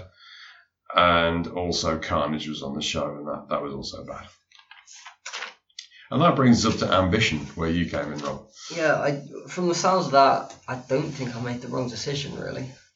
I kind of enjoyed Cult, because it was like a different building and a different environment. Better than Deutschland. Yeah, it was a better show than Deutschland, no doubt about that. No doubt at all. And that one match did really stand out, the triple threat. They did a lot of good stuff in it. I'll have to go back and check that one out. Yeah, like you said to me, like it might just be that it was a good match on a show full of bad matches that it made it feel important, but I really enjoyed it. But then we went back over to like the good part of town.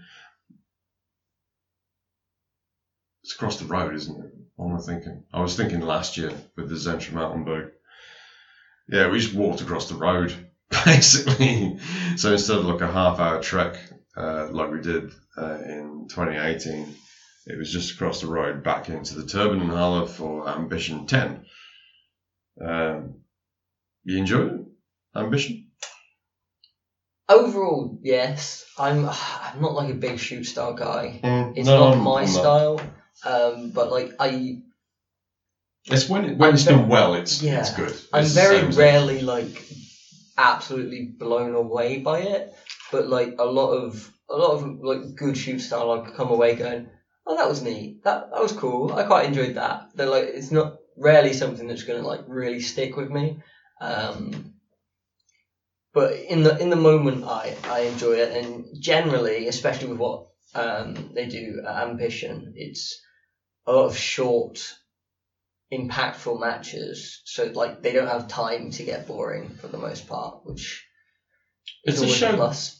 As a show, it's very short as well, so you kind of get in and get out, and I'm fine with that. They spend some time on the bigger matches, like the super fight with Tim Thatcher and Yuki Ishikawa, that went a little longer than all the other matches. I thought there were 3 matches on this show that were really good. 2 of them had Chris Ridgway in, because he's quite good at this. The first one with A-Kid made me look back at the way the tournament was booked, and if they had to do it over again, I would have put Ridgway and A-Kid as the final, so they could have wrestled like through the tournament and then also done something more elaborate than what they did in the final, because I thought that was the best match. Yeah, I agree. And then definitely best match of the tournament. The super fight would be the one I'd put in contention for it. Yeah. But yeah, of the tournament, definitely the best one. And then I thought his Ridgway semi-final was... Yeah, the one with the Shigehiro Irie. That was, fairly comfortably in second place in terms of the tournament. So a good showing for him, definitely. And, Ambition is something he's clearly been very excited to be a part of, because I think he came over last year just to watch. Yeah, he was just hanging out in with all the boys upstairs. I don't think he even worked that weekend. He didn't work anywhere else. He just kind of came over and hung around. Yeah, so he didn't work last year, but he watched Ambition, was like blown away by it. So I think it was since then he had the Tetsujian win, or was that briefly before? I don't know the exact timeline on that. I'm really not sure. He's a guy who's dabbled in shoot style before, and it plays up to his strengths, and he really delivered here. To be honest, I thought he was a lot better here than he was in Tetsujin. I think Tetsujin was the second one he won. I don't remember. It wasn't the first one. Yeah, there was only been 2. So. Oh, well, there we go then. Yeah, he won the second one. The second Tetsujin I thought was a mixed bag. And there wasn't anything that really delivered in a big way. Whereas this show, I thought, especially Ridgway, I thought did really well. It's a shame A-Kid went out in the first round, because like I said, I thought he was the second best guy in the tournament, and he only had 1 match in it. Irie was also really good. Riko Bushido, if he wasn't so high, probably would have had a decent showing. He had parts of his matches that were good. Yeah. But a lot of the finishes came off. To be honest, I like the final with Riko Bushido and Irie. Yeah, that worked. Yeah, that was Riko's best match. Yeah. Of his 3. Right, he did a lot of the early match well, and then it's not that the finish came out of nowhere, because that's shoot style's fine for that. That's almost a part of it. It's just it just felt underwhelming, really. Yeah, he beat Vought Muller in the first round, and he kind of hit him with the head kick, and Vought just fell on his face, and that was it. But it didn't look in any way devastating. No, I booking wise, I think they like to do that early in the show, because that was the opener, right? Yeah, it was first match. And they like to present on this show. Any move can completely end it, just like that. So you need to be constantly tuned in all the way through. But yeah, as you said, it didn't necessarily have the impact. And I thought his semi-final, where he won by knockout with a gut kick. Yeah, against Istria. Yeah, and he hadn't worked the guts particularly before that either. It was a bit deflating. And I don't think they were necessarily going for that. They weren't going for an unpopular heel run through the tournament. That's not really what they were going for. I don't think they really thought that the end of that match through. How do you feel about the super fight, the Tim Thatcher Yuki Ishikawa match? So I kind of preferred the tag they Yeah, had in I was going Inner to say the Circle. same thing. It was good, and it was like a nice showcase, but like as a match, I don't think it fully held together. Like I thought his age showed more here than it did in the tag. Well, that's the great thing about the tag is he could come in and out when he needed to, and it really showed his strengths and it hid his weaknesses. There were lots of little things in this where you're like, oh, that's cool. That's like a really cool transition he's done there. That's a really nice counter as a way out of that.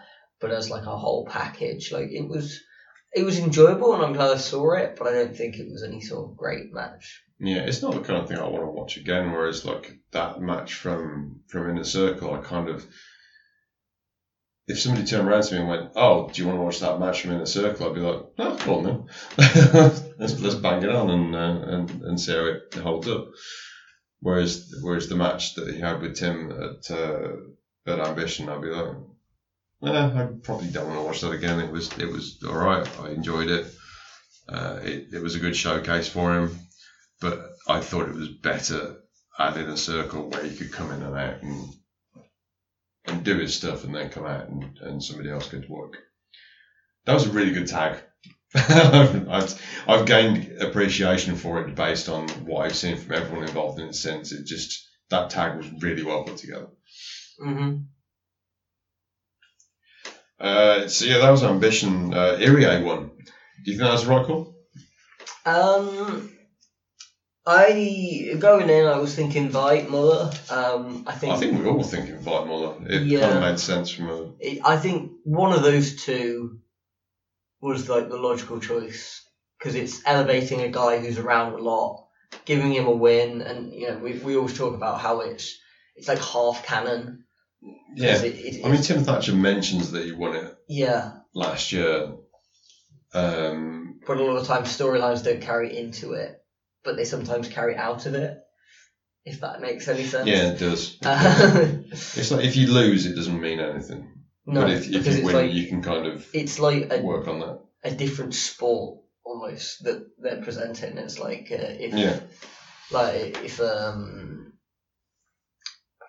trying to think of it. It's almost like MMA. Like if you have somebody who's successful in MMA and they come over to wrestling, or do like a kickboxing fight or something. Yeah, or Mark Henry doing World's Strongest Man. It's like you show that and then go, and now he's going to take that into this, and that's very much what Tim Thatcher was doing. But you don't necessarily need to do well, and I don't think Veit is going to suffer at all just because he lost that match. But I think Irie might gain a little because it's a nice little thing to have on the resume. Yeah. I mean, it's fair. Irie is very good at what he does. I feel he's very underrated for his maths work, and he kind of showed that over the course of that match. Interestingly, I thought he was the person in the tournament who wrestled like the least shoot styling. Mm-hmm. In that, he was doing more traditional wrestling. He was mixing them in. Sure he did a power driver. He did a DVD. Yeah, and he did.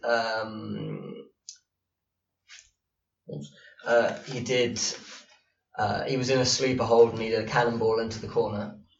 Yeah, but he did do everything very quickly, so that it felt logical. It worked. It worked in the context, but it was like he was the one wrestling closest to his normal style compared to everyone else.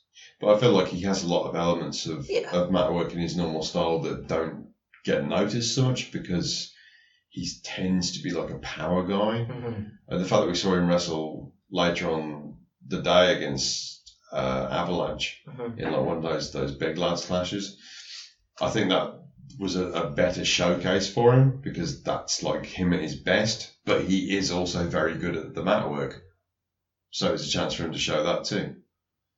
I think they've really appreciated how good he is while he's been over here, and I'm glad that he's had the chance to do that. Mm-hmm. He's a good guy. Yeah, definitely. Wrestling Deutschland, which was the next show, we missed the Battle Royal at the start, and we missed most of the the 6-man tag Made that up came of Academy guys. from the Academy guys, including Rotation, Vinny Vortex, Norman Harris, and Regal's son was in that match. So I'm kind of sad that I missed it, apart from the end bit, because I really wanted to watch him work. And from what other people were saying, it's probably the second best match on the show, if not the best match. Which I think will be... Depends on you. Yeah, because we kind of got into Pretty Bastards versus Isitov and Sadistico just because it was funny. Yeah, like, shock horror. I was really into a comedy match, which makes a nice change. But yeah, Sadistico, who win barely certain is Sasaki now. It's Sasaki. Yeah, we're definitely sure it's Sasaki. Yeah, 100%. Who knew that guy's calling was as a comedy guy? As a masked comedy guy. Who comes out in a black leather, like, full body suit. Gim suit. And a black leather mask over his regular mask. So, yeah, definitely looks like a gimp coming out, and then takes all that off and is kind of just in lucha garb. And who's the guy who's teaming with Isitov. Isitov, kind of playing the straight man to his comedy guy, and they just had a really good back and forth there. Pretty Bastards are a decent tag team. I don't think they're setting the world on fire or anything. Arrows Are Hungry are like a much better version of them. But this match wasn't about them though. This was a match built about the comedy, and you know I enjoyed it, which is more than I can say for vast majority. I unironically enjoyed that, whereas there are a few things that I ironically enjoyed a little bit, like our favourite Cowboy versus Monk clash, which was... Yeah, I didn't really get it. It was what? Brother Chaos? Brother Chaos. Who I've referred to as Friar Fuck.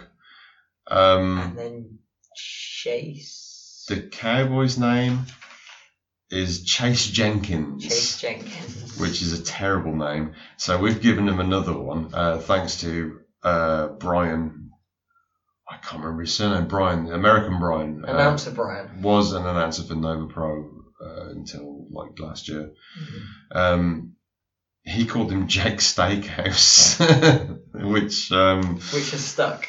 It stuck, and we just thought it was really funny, and we were kind of laughing about it afterwards, to the point where we were sat in McDonald's giggling about his name, which isn't actually his name, and suggesting that we would try and interview him and ask him questions about what it was like to be Jake Steakhouse. And he'd be like, "Oh, my name's Chase." So Jake, when did you come up with the name Steakhouse? and this went on to the point where we were giggling in McDonald's, and like German people were staring at us. So that was fun. That was like the most fun we had with this show. That's the delirium that this show caused, because you realise how spoiled you are by WXW when you witness what the rest of German wrestling's like. I have watched other shows from Germany, and I feel like WXW is quite a distance ahead of everyone else. Then you've got GWF, who are also quite good and seem to do quite well with like a lower standard of wrestlers. They seem to get better matches out of worse workers.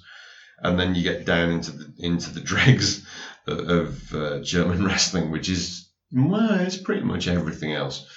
And where CMJ did really well last year was putting on matches that worked heavily with character. In particular, Lucas Robinson and Matthias Bernstein, and I believe they were both in the Battle Royal that we missed. But the rest of this show is very much a case of trying to put on work rate matches that just weren't very good. The tag with Jake Steakhouse in, it was like the worst match on the show, and there was a lot of other bad stuff, and I thought the main event was awful. Yeah, it's something when Carnage is the better half of a match. Yeah. Bad Bones is... Oof, check behind me. He's putting an interesting level of effort in right now. It confuses me, the effort that he puts in, because even this morning at the Cult show, like, he went through the match being very, very lazy and basing himself on 90s, very early 90s WWF house show work rate. And then he took 2 bumps dead on his neck. And I was like, okay, so the match is going to pick up at this point. And then he just went back to doing what he was doing before. And it was dull. And the match with Carnage was even worse because Carnage was in it. So it was like, just kind of amplified how bad everything was. Yeah, this is the first time I've really seen Bones that I can remember. I've probably seen him once or twice, but the first time in quite a while since he's left WXW. And he's currently doing a Jay Lethal-esque, Jay Lethal light Macho Man Randy Savage rip-off gimmick.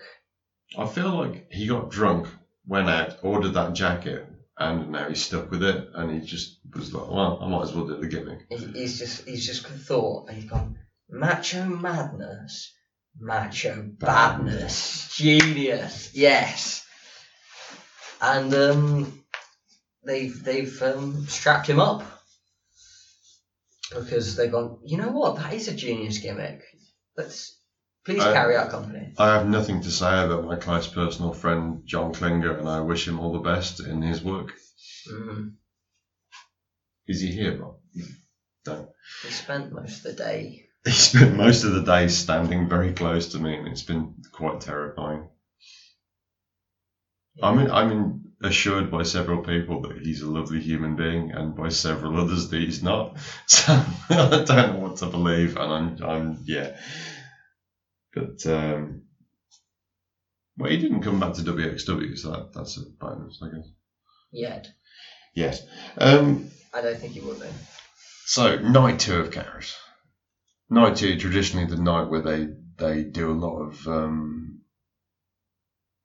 want to say fan-friendly stuff. It's like night 2. Sometimes you get sent home happy on night 3 as well, because the powers that be decide that rice pudding is okay 2 nights out of 3. But night 2 is the one that's, because it leads into the after party, they tend to have a happy ending. And I wasn't entirely sure that was going to happen, but they kind of did it anyway with Bobby Guns winning the title off Absolute Andy. And this is another curse of the video package thing. And it isn't so much with the first round of Carrot where Star had a video package and lost, Tim had a video package and lost. In this one, Bobby and Vinny Vortex had a video package that suggested a heel turn and some kind of major angle, and then it just didn't happen, and instead Bobby just won the title. I actually think that's the right thing to do. I didn't think it's what they were going to do, but I think it's the right thing to do. Yeah, I'm always somewhat hesitant to lean into if it got a good reaction on the night, it's the right decision in the long term. But this got such a good decision on the night, and I suspect his title run is going to be relatively short term anyway.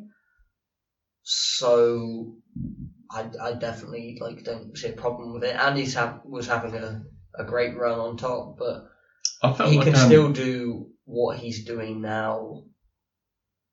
He's gained a level of legitimacy that's going to last for a while that he didn't have before getting the title, but he's going to have going out 100%. Of it.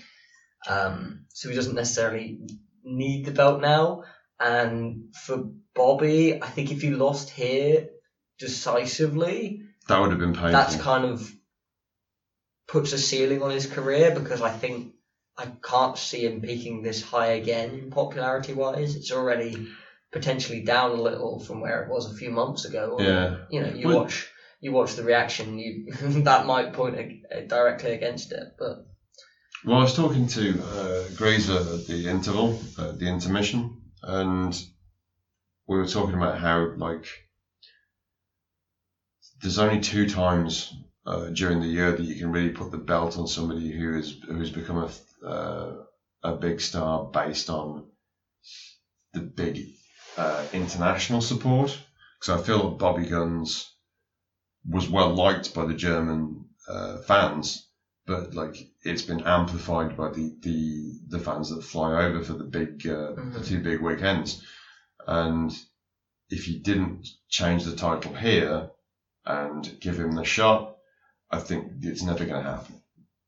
Yeah, because the next opportunity is World Tag League, and that would mean he's had 3 in a row of title shots at these big tournaments. It kind of had to be now if it was going to be done, and I think it was the right thing to do. I mean, I predicted that Andy was going to retain because I thought there was going to be shenanigans, but based on what happened, I'm glad that the shenanigans were basically a swerve, much like Star was a swerve and Tim was a swerve. We've been triple swerved by Tass this weekend. Yeah, like if I'm completely honest, while the argument is like if you don't strap him up now, you probably shouldn't. I also wouldn't have completely minded that. I enjoyed seeing the reaction, but like I've never been a big Bobby Guns fan personally, but he's obviously very popular, so yeah, I'm fine with it. I mean, I went down to be in the crowd for the main event, and I've never been a particularly big Bobby Guns fan. I'm probably higher on him than you are, but not by a long way.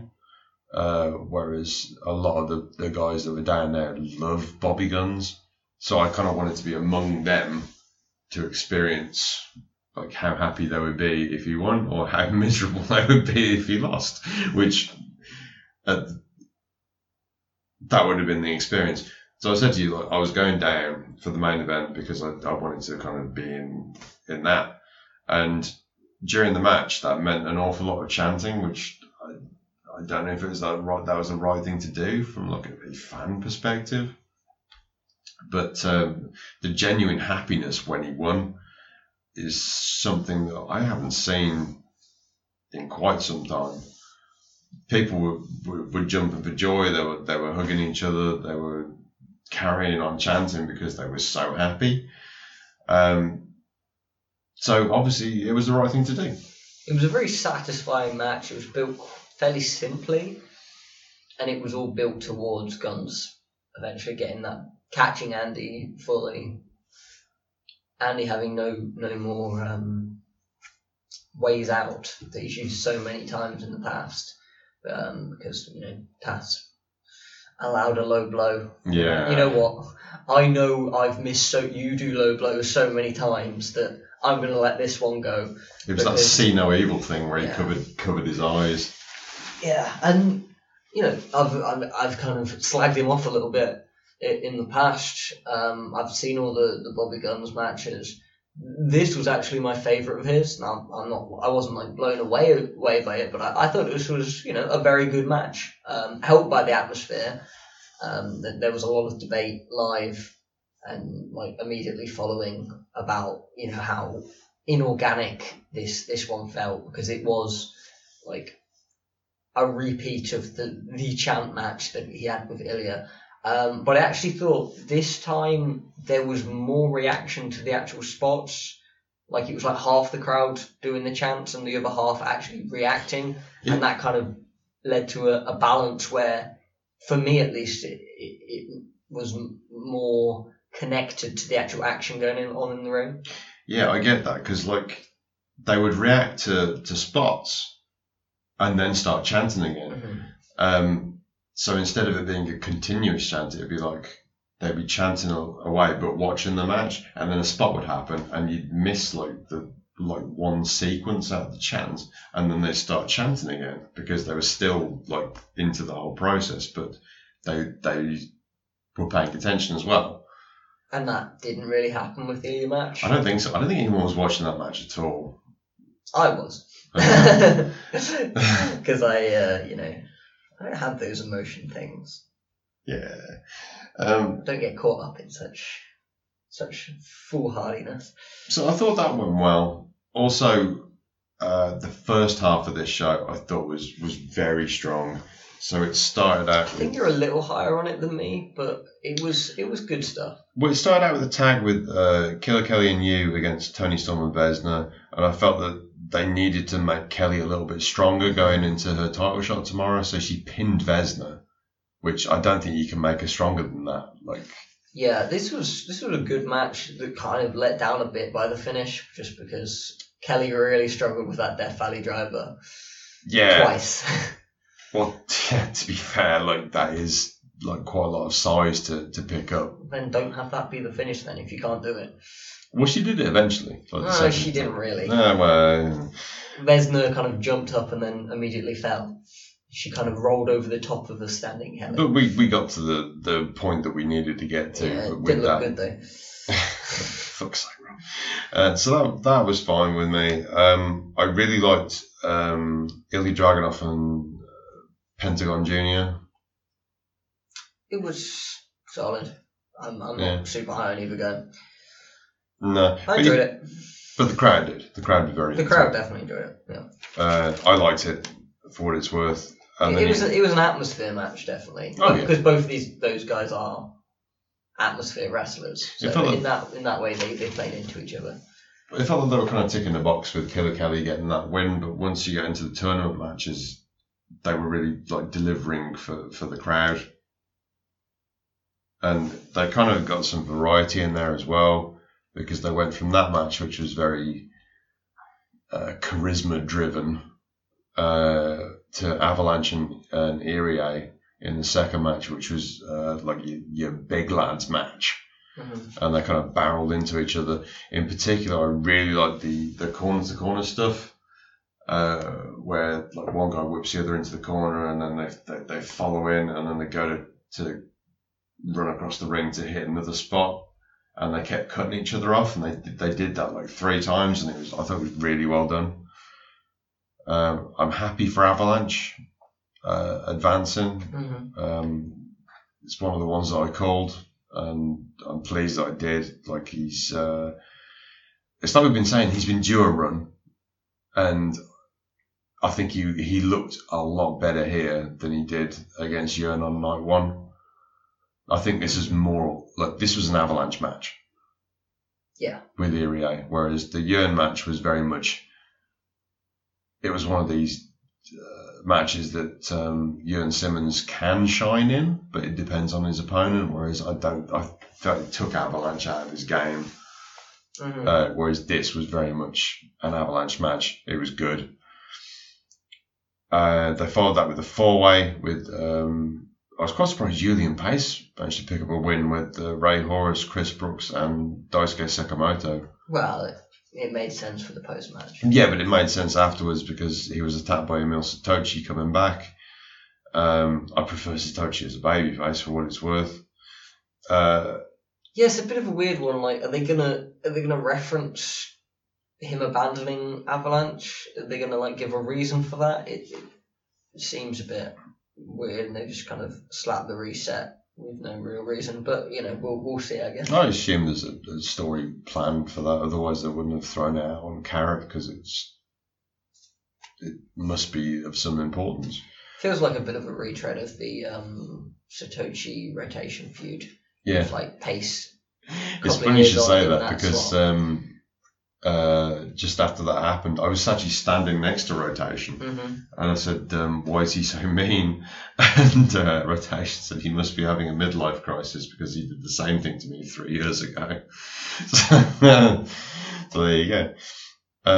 For what it's worth, really like that match. There was a good mixture of guys, different skills, different approaches to wrestling. Pace, very fast. Horace bringing the high spots. Brooks the structure, and Sakamoto the strength. I thought they did a really good job on this match. Yeah, if you contrast this to the 4-way on night 1, which also had Pace in, he looks so much better. Yeah, that wasn't a good match. He was so sloppy there, and then here he was I'm not going to say perfect because there were one or two things that could have He's slight still improvement. he's still but trying to go at overall- 100 miles an hour, Yeah. which is the gimmick. So Yeah. I can kind of forgive that. But he definitely looked good here. This was the Julian pace you want to see. Yeah. So I really liked that match, and it was followed by Phoenix and Volta. This was the first match that I was really high on. I loved it. I thought this was fairly comfortably best match of the night. Oh yeah, I had that as match of the night, no problem at all. The way they've since the end of the Star match, they've lent into Volta being on the heel side of things is wonderful, because he's not necessarily doing anything. He's not resorting to cheating or anything. He's just doing things that kind of make you go, do you need to do that? Really? Like, you're Volta. You've been a bit of a dick here. Like, he was being a bit of a dick. He ripped the mask. And then the finish was him with Phoenix's mask being like crazily ripped. They actually had to replace it midway through the match because I think they over ripped it and it kept falling off Phoenix completely. It fell off twice. It fell off on a big super bomb. Yeah. And then on I think it was like a springboard into the ring, a slingshot cutter or something. Yeah. And the mask popped off again. He was a bit pissed off at that point, the fact that he lost his mask. For someone like Froome, I didn't actually see who it was. It came out the crowd, but I assume it was somebody from the crew throwing a mask. And he put that on, and then Volta ripped that one as well, but not as heavily. And then the finish was Phoenix was in the Kajira clutch, and he was just starting to like break out of it, and then Volta like yanks at the mask a little bit. Phoenix has to like go to like pull it back down, and in that second it allowed Volta to like, I think he wraps the leg around there, like properly traps him in. So at that point there's absolutely no way out, and that's the finish. But Ray Phoenix in this match, like his ability, his comfort on the ropes is something I don't think I've ever seen from anyone. He does extremely difficult spots and change them together. Yeah, it's crazy. Some of the springboard stuff that he does is out of this world.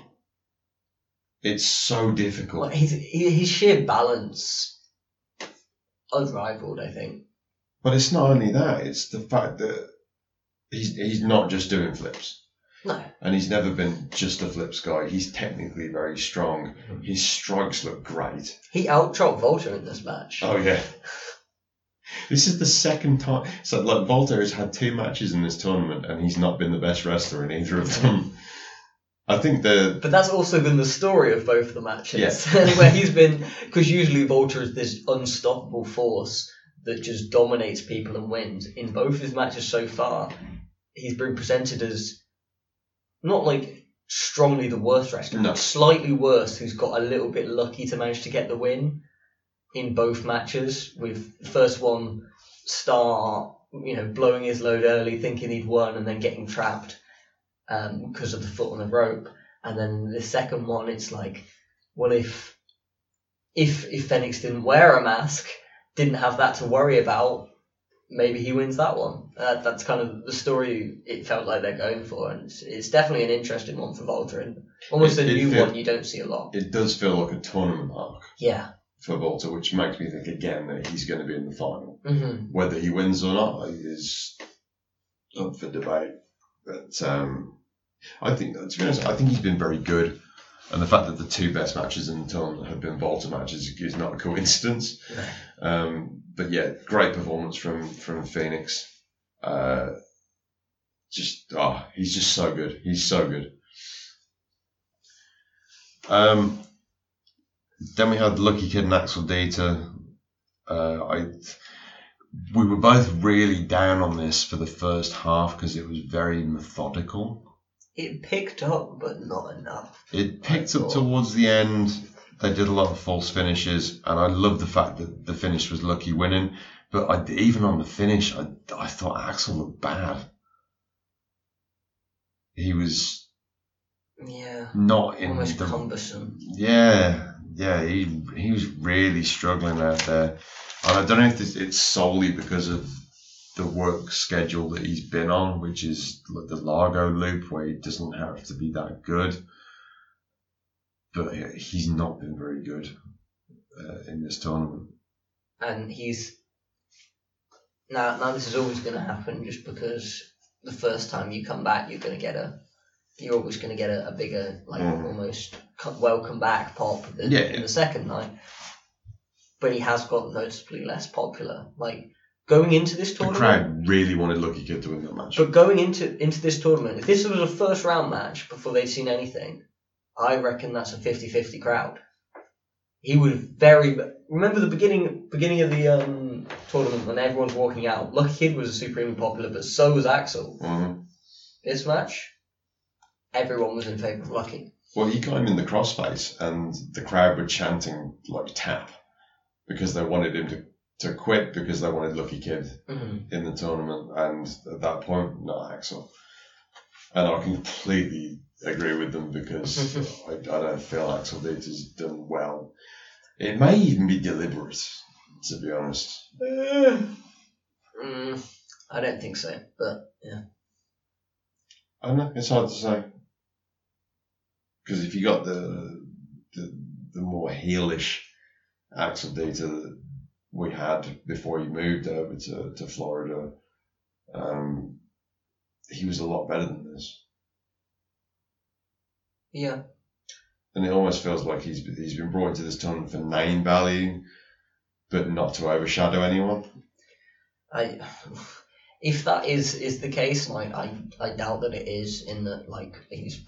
I'm just throwing it out there as a possibility. I think either if it's his decision to do that, then I think that's him not being very good at his job. If you have to perform at a lower level to get your character over, then that's you not being very good at getting your character over. Because if you are good at getting your character over, you can do it while performing at a high level. And if it's a company directive, then I think that's a poor take from them.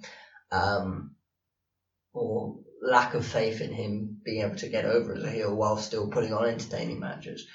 Because maybe they were worried that he was getting a lot of positive reactions. The crowd would be split with Lucky Kid, and they wanted a positive reaction for Lucky Kid, and that's why it was as it was. Well, again, you can put on a good match while getting heel heat. Yeah. I don't know.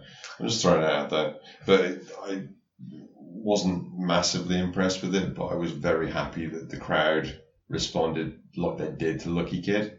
Because there's definitely a tournament arc going on with him as well. And I'm kind of thrilled he's in the semi-final. I would never in a million years have called it. Marie called it. She's the only one that did. As soon as he won this match, we both went...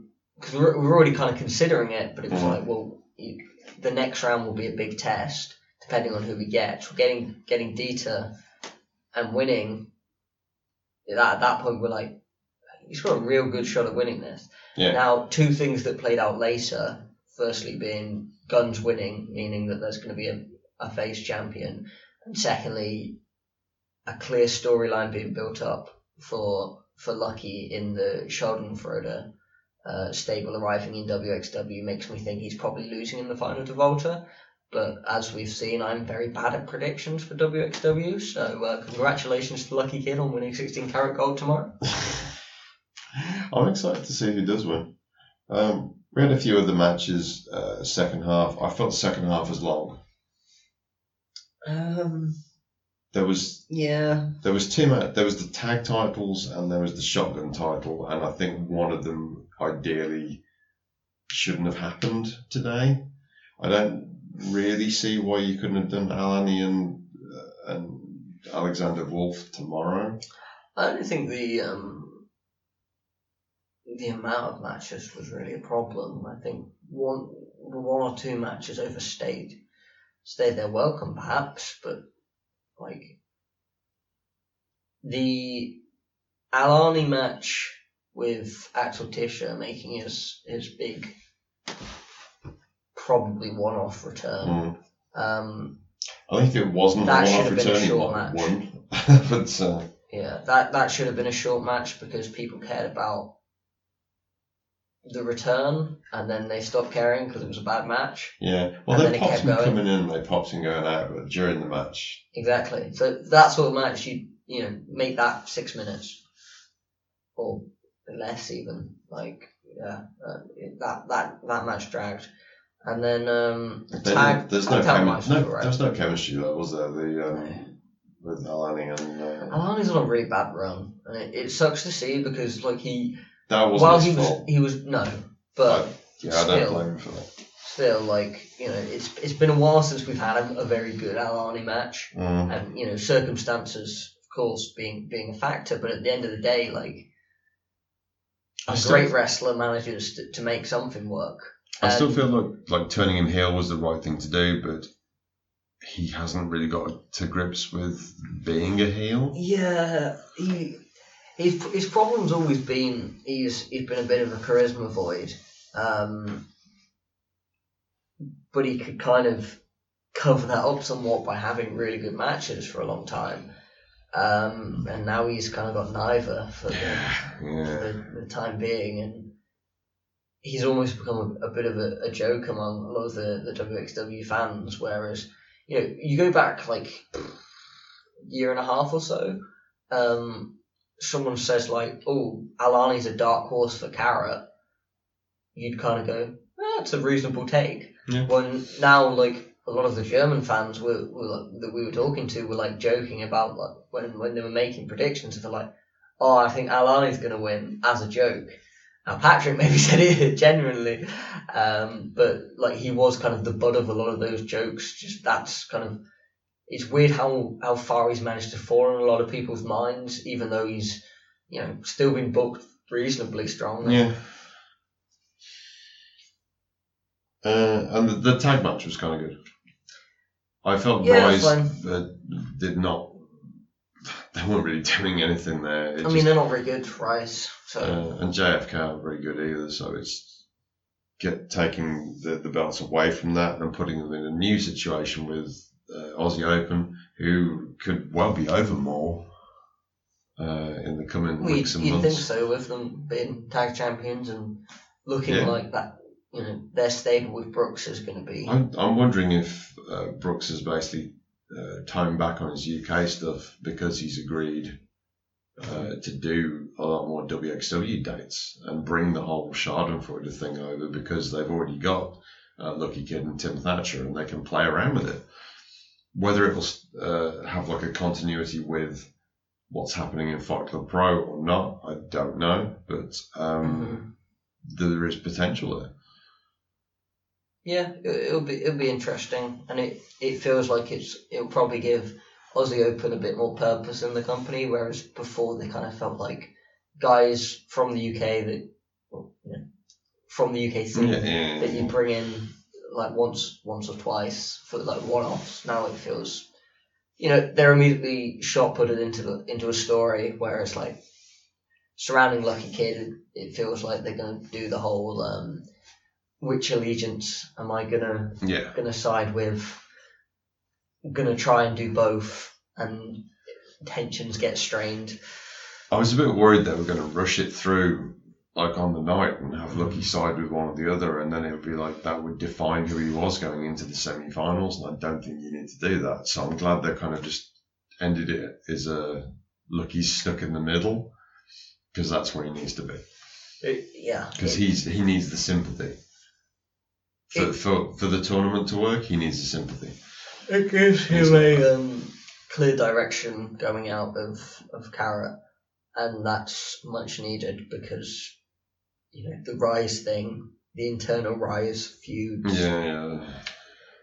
We were very ready for them to end, and you know, him still being aligned with, you know, two bad wrestlers is ideal, but he could be in there with better people now at least.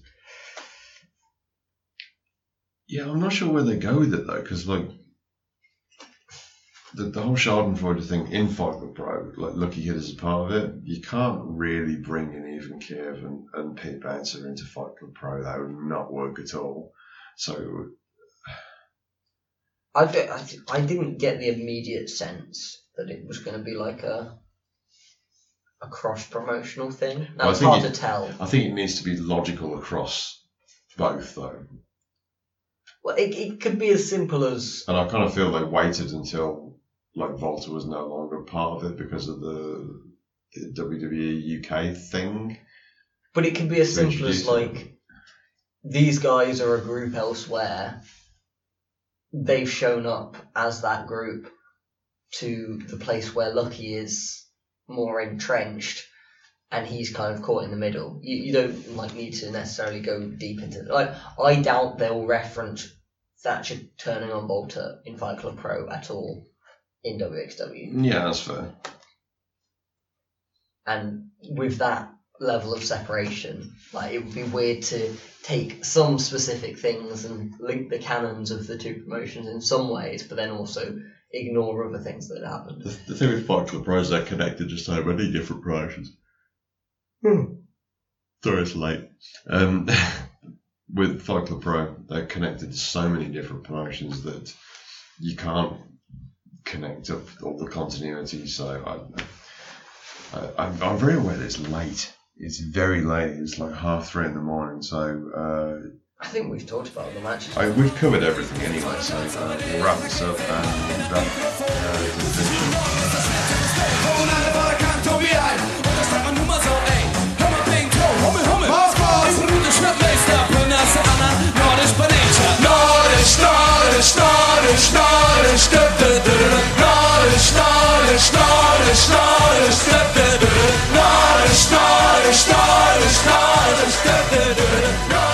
We are Dusseldorf Airport. Had to pause for a while there because I forgot what city we were in. And it is the night after the final night of 16 Carat. It's the morning after the night after That's true. the final night of That's true. Carat. Oh god, I'm very tired. I've got these sentences. Not bad. Lucky Kid won. Yeah. I'm happy for him. Yeah. Good for him. He's really nice. None of the other wrestlers have a bad thing to say about him. Mm-hmm. I've always felt like he had a lot of potential, but he has improved like incrementally every time we've seen him. So like, if you go back to the like 2 years ago, and then you go from like Carat to Tag League to Carat to Tag League to Carat, he's just gotten better every time. So yeah, no, he's a good winner. I would say nobody picked him, but Marie did pick him. She's 2 for 2. She's 2 for 2. Getting Natty last year is incredible. I did ask her who she thought was winning next year, and she didn't want to commit to. She's got to read the storylines. Yeah. Talking on the show as a whole, I thought this was a very strong show with a lot of feel good payoffs. Yeah, which really sent us home happy. It was a satisfying show. It was a satisfying conclusion to the weekend. I'm not sure it will come off anywhere near as well on VOD because, I didn't feel there was any particularly great matches. There was a lot of very good stuff, but nothing really great.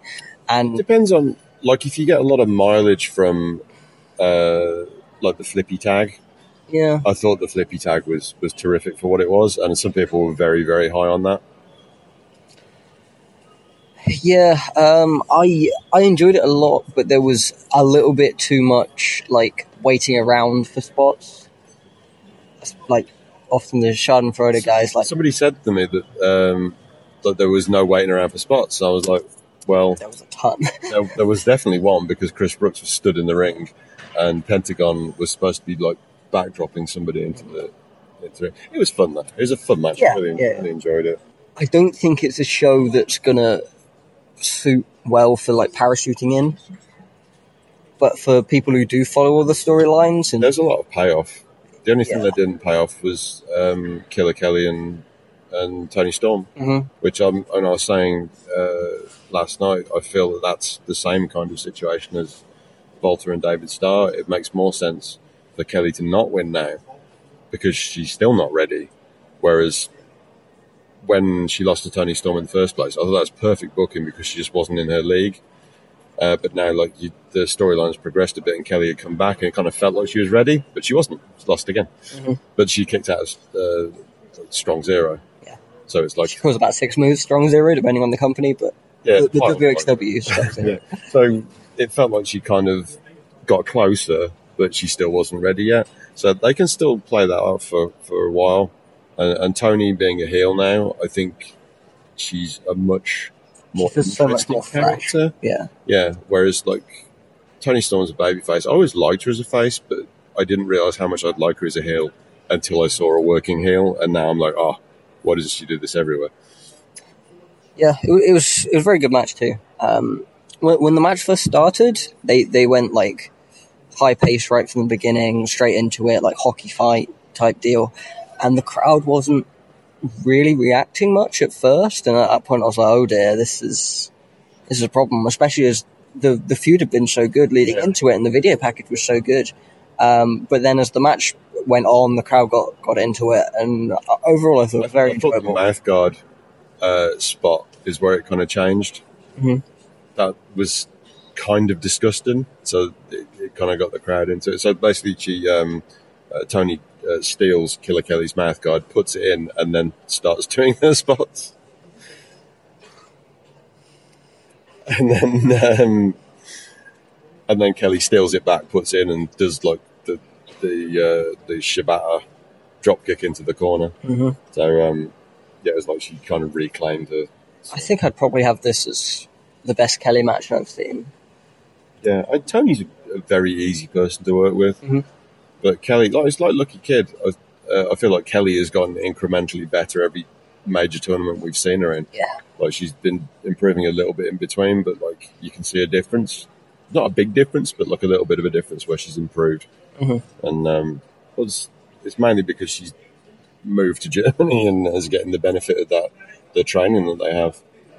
So Walter said when we were talking to him on the morning yesterday that he'd rather have like one exceptional student rather than 5 okay ones, and he feels that the academy is producing a good output of like one every now and again that's really good, as opposed to like flooding the shows with talent that's okay. Because I don't know if some people think it's a little disappointing that they only have one every now and again that seems to come through, like Weidmuller, Julian Pace. You think with somebody like Volta, you might get more out of that training school, but what does come out of it is good. And Kelly had learned a lot of her trade there, because when she came in to start with, she just wasn't that good. Yeah. Speaking of Walter and looping kind of back towards the tournament, I thought with this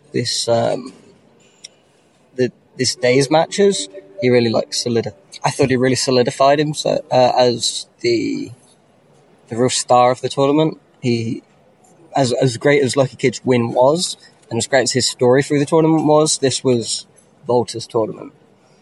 You think so? Yeah. I think the star match was so... Matthew who's just shown up. Yeah. Yeah, like his Star and Phoenix matches was so incredible on nights 1 and 2, and then going into the final, he had such momentum, and it was the story felt like it was, can Lucky overcome this amazing monster that's run through everyone no matter what they've thrown at him. Right. It felt different to when they did the same thing with Ilya 2 years ago, where he got through the tournament and then got through Volta to win. But this time around, Volta was a dick, like pretty much all the way through. Even on the semi-final with Avalanche, Avalanche hurt his arm on a spot to the floor. Legitimately hurt his arm on a spot to the floor. And he really worked that arm hold. And has that been a dick though in Europe? It was less than it was in the first tier matches. Like with Star, he was really being a dick. On Phoenix, when he pulled his mask apart. Oh, okay, yeah. There were little. There were it looked like an ongoing storyline of that. It was nice little things that didn't totally beat you over the head with it, but just made the crowd bought into it because they were booing it. Want him to lose a little bit. No. But I think going into the tournament, if the first round match was Lucky Kid versus Volta, I think it would have been a pretty 50-50 split. Whereas by the time we got to the final, look, like the majority of the fans wanted Lucky to pick up the win. They got the desired reaction because when he did win, it was an incredible reaction. Absolutely. So I thought Walter did a terrific job of establishing himself as, like I said, not as a heel, but as somebody who's prepared to take a few shortcuts, which is not his usual thing. He usually just batters people. And that, like Rob said, that changed the dynamic of the crowd going into the last match, which is very satisfying. This match. Yeah, pretty bit, because at the start on day one, it's like Lucky Kid beats Thatcher. It's like, what? Yeah. What? Oh, the Club is dead. R.I.P. But then it's just like, oh wait, he beats Thatcher, then he beats Dieter. I think it was telling that he got more confident through the tournament. So, his arc was fluke pin on Thatcher, fluke pin on Dieter, and then he beats Ilya with like a 450, and then he taps Walter out. So he's gone from fluke to like as good as you could possibly get, making the toughest guy in the company submit to win it. So it was kind of taking somebody who had a good reputation coming in and then turning them into a much, much bigger star in one tournament, which is not easy to do, but I thought they nailed it. And absolutely, from the Rise, feud and victory. So it's a perfect time for Lucky Kid to move this up echelon. Yeah. Yeah, it's good timing. So that means we've got Guns, Kid, and now Schadenfreude. Oh, how the hell pronounce it? Schadenfreude. I'm not German. I don't go to Fight Club Pro, so Chris Brooks' team. So I think that's nice because I was a bit worried about what they were going to be doing if Ilya's going and Walter's going, who's going to replace these gaps? But, I think I got a bit. I don't think Walter's actually going anywhere. I know, but at the time I'm like, oh wow, like the best thing about these two guys is a guy they can rely upon all the time. What they're going to do is there's so much talent on display. It obviously would be hard to replace Walter and Ilya if they weren't able to use them because they've done such a good job of establishing Walter as the man, and then did the same thing with Ilya and established him and also as the man. And now they've put Lucky Kid over both of them in the same night. It's like, here's another guy that's a top guy for them. And I think Lucky Kid's very good at storytelling as well. He plays the sympathetic babyface better than anyone else in the company. I think he'd be a better choice as like the main guy than Bobby Guns. Possibly. Yeah. I know Bobby is like a firm fan favourite now, but I feel like also his character has changed. When he changed from being the bitches and gentlemen, smoking, grinding on people, cheating, and then he started getting a lot of love from the crowd for doing that, and now he's kind of, hey, I'm just happy to be here, but smoking. Family man. Yeah, it's a family man smoker. And Working for his family. whereas Lucky Kid has kept he's kept the same character, but he was never really evil. Yeah, he was always the lovable one. Yeah. He had evil friends, but and he was just kind of going along with it. Yeah, but he forms emotional attachments to people, so that's why the Tarkan Aslan betrayal was so like emotionally crippling for him, because he'd formed that bond with him. And it's the same with the guys that he has in Rise, Kiev and Bouncer, and it's the same with Brooks, because he has that relationship with Chris Brooks. They tagged before, and he's part of Schadenfreude. In Fight Club Pro. Schadenfreude. And now they've got him like torn between two groups, because clearly Brooks has no interest in Bouncer and Kiev.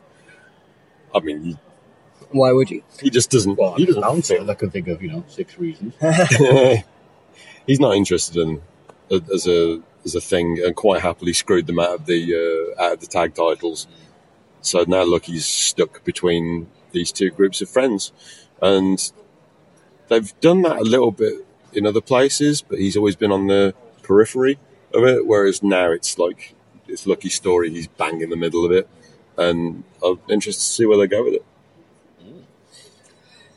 What did you think of the two semi-finals as matches? Because for me, I really enjoyed the work in the Avalanche Volta match, but one thing that was slightly disappointing to me was that Avalanche didn't really get the best crowd reactions, and I've always been a big fan of his, and it kind of sucked to I see. said this morning I felt it was because they put them in the wrong order.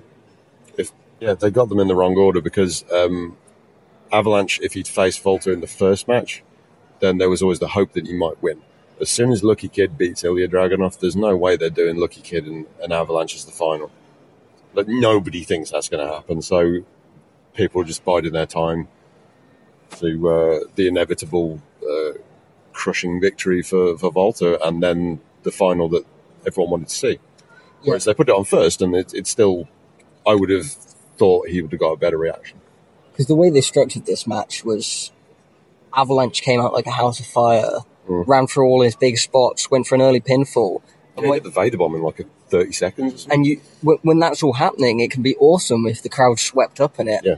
But no one bought it, and no one even reacted to the near fall. And WXW very rarely drop the ball like that, but they really dropped the ball by putting that on second and not first. Yeah, and especially because we're talking about momentum, however you say it, Schadenfreude. Avalanche is a guy that's been feuding with Jörn, and it feels like he's been feuding with them while he's waiting for Julian Nero to get better. Yeah. Whereas 16 Carat isn't something that you do while you twiddling your thumbs waiting for your pal to get back. So no one believed Avalanche. It would have been. I'm surprised he actually got the semi-finals. As much as I love them, I have the Avalanche T-shirt and everything. Yeah, it just the crowd reaction. Semi-finalist. Yeah, a good spot for him. But yeah, and again, and then even on the finals, it was like, okay, Walter Avalanche. Okay, so after Lucky Kid's just beaten over two members of Ringkampf, do you think we're gonna have Lucky Kid versus Avalanche in the finals? And Walter's like, come on, all right, come on, Avalanche. Whereas drop Walter on his neck. Whereas Dragunov Avalanche would perhaps make sense because they got the history together from Cerberus, that they feuded for a long time. They stylistically, you can see them meshing quite well. Yeah. And then you have that great no DQ match. Yeah. And when Walter is through, then you have Ilya and Lucky Kid, and that's like a 50-50 split. It could go either way. They could do Ilya and Volta again, like from 2 years before, or it could be Lucky Kid with the underdog story. There was a lot there, and they did it the wrong way around. It didn't make any sense to me. It ruined the weekend, didn't it? No, it didn't. Fuck this place. It was a great weekend. I enjoyed it. I hope they knocked down the turbine hole like they knocked down the Tivoli.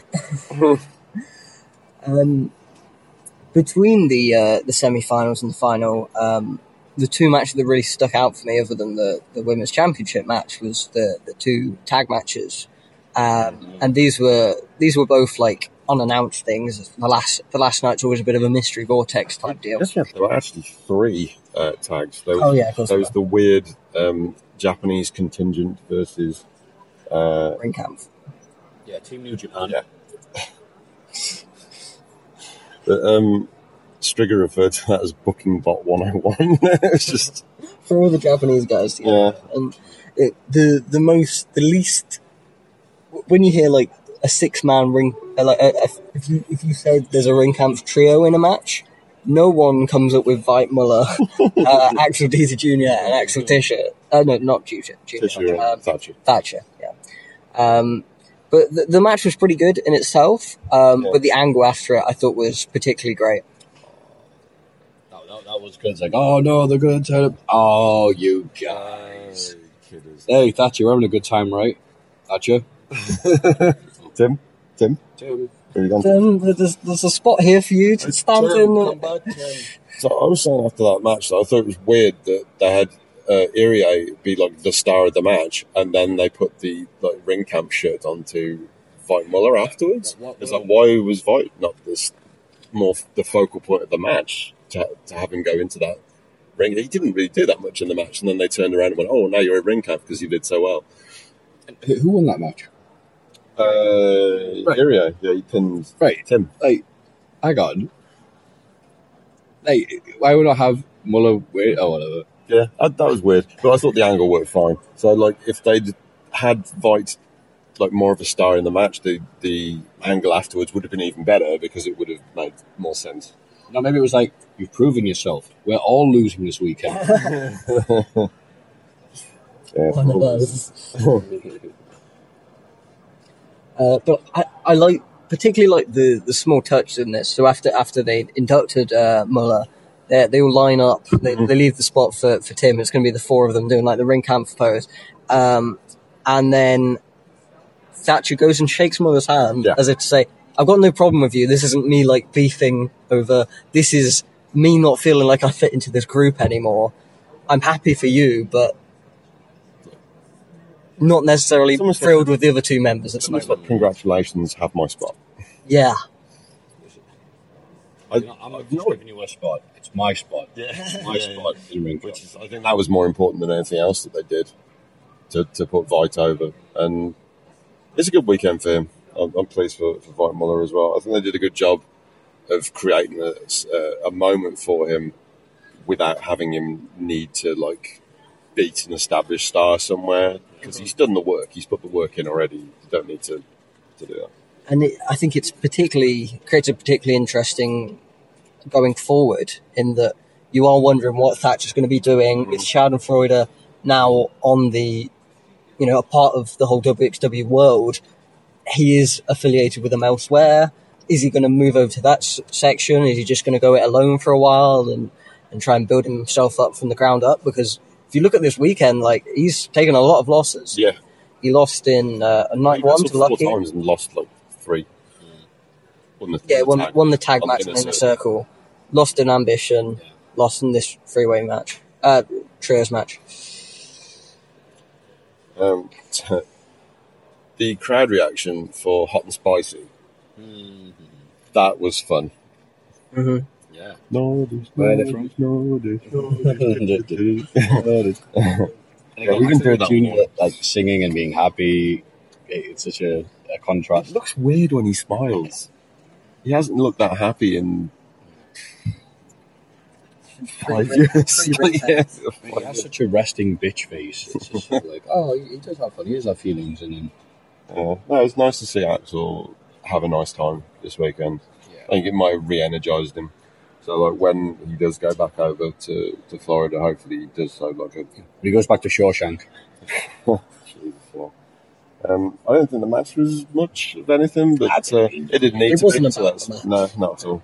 It was about the music. And the crowd loved it. So, And the other tick the box. The other tag, which, Talk us through this flippy tag. More spots than 101 Dalmatians. God, it was... Where to begin?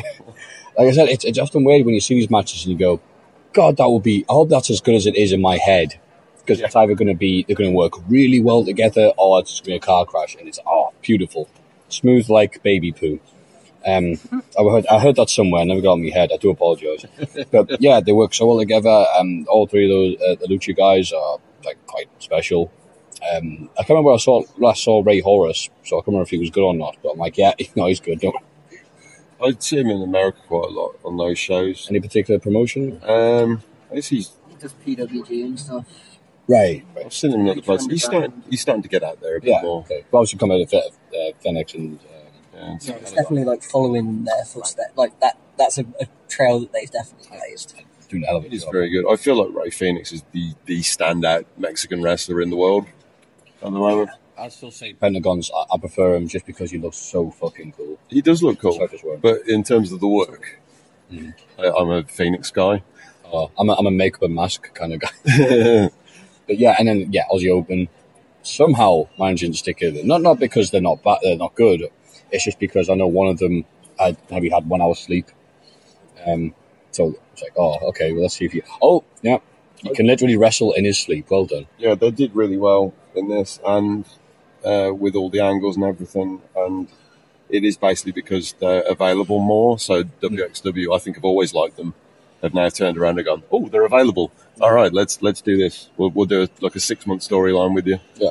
And I'm excited to see what they do, because I feel like they might have gotten a little bit overexposed in England, just because they wrestle like everywhere. Aussie Open. Everywhere, yeah, Aussie Open. No, I think that's fair to say. So it's a chance for them to have a nice run in Germany in front of fresher crowds. And there's only a limited amount of teams in the UK for them to face at their level. Whereas, CCK again, you're like, and then I was about to say they're always good matches, almost always. The recent that's exactly what came in my head. But Yeah, they're usually great matches, but there's only so many times you can get excited for the same match without like a big story behind it, which isn't necessarily the strength of the UK Indies for the most part. So seeing them, there'll be a bunch of fresh matches, they'll be able to lean into the storyline elements more than they do in the UK, which I think will be a big positive for them. They only really do storyline stuff with Fight Club Pro, where they work heel, and I don't think this is like a firm heel unit here. They were working heel but getting like face reactions, so it'll be interesting to see on the non-Parrot weekends. So all the German wrestlers were fuming. Oh.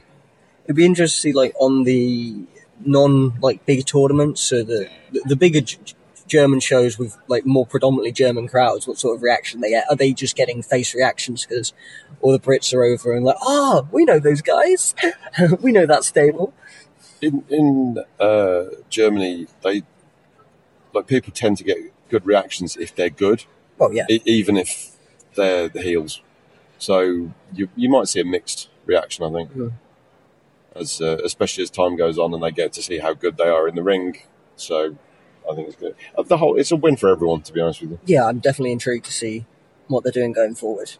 I think they're a good fit, and both ways really.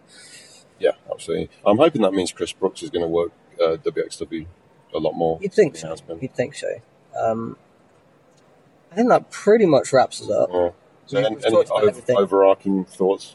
I thought this was a great tournament, and sat here 6 months ago after World Tag League, we were like, for the most part, that was a really good weekend, but it really did end on a downer. Yeah, the second half of the last night of Tag League just wasn't very good. World Tag League. Yeah, Tag League. What happened again?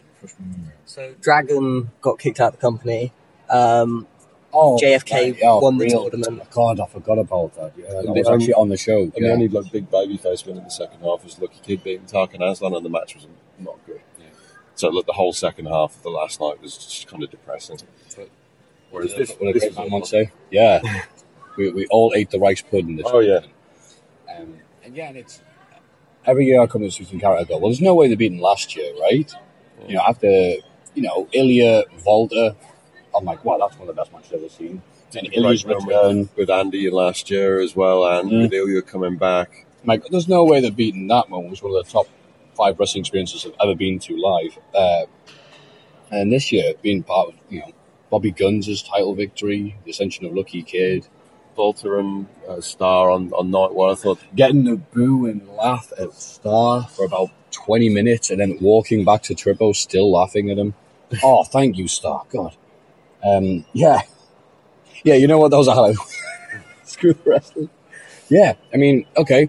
And all I'm thinking is, okay, cool, you got a year to sort out the next plans. Yeah. I think they made a few mistakes over the course of the weekend, but just in general, it was a very well-booked weekend, which I think we were kind of worried creatively about WXW without Jacoby and how much of his influence is still there. It's partially still there, but they've booked I wouldn't say a great tournament, but they've booked a really good tournament, and it left me feeling happy and positive about where the company was going forward, and I was just really satisfied. I keep saying satisfied, but I was just really satisfied with how the weekend played out, and it was good for me.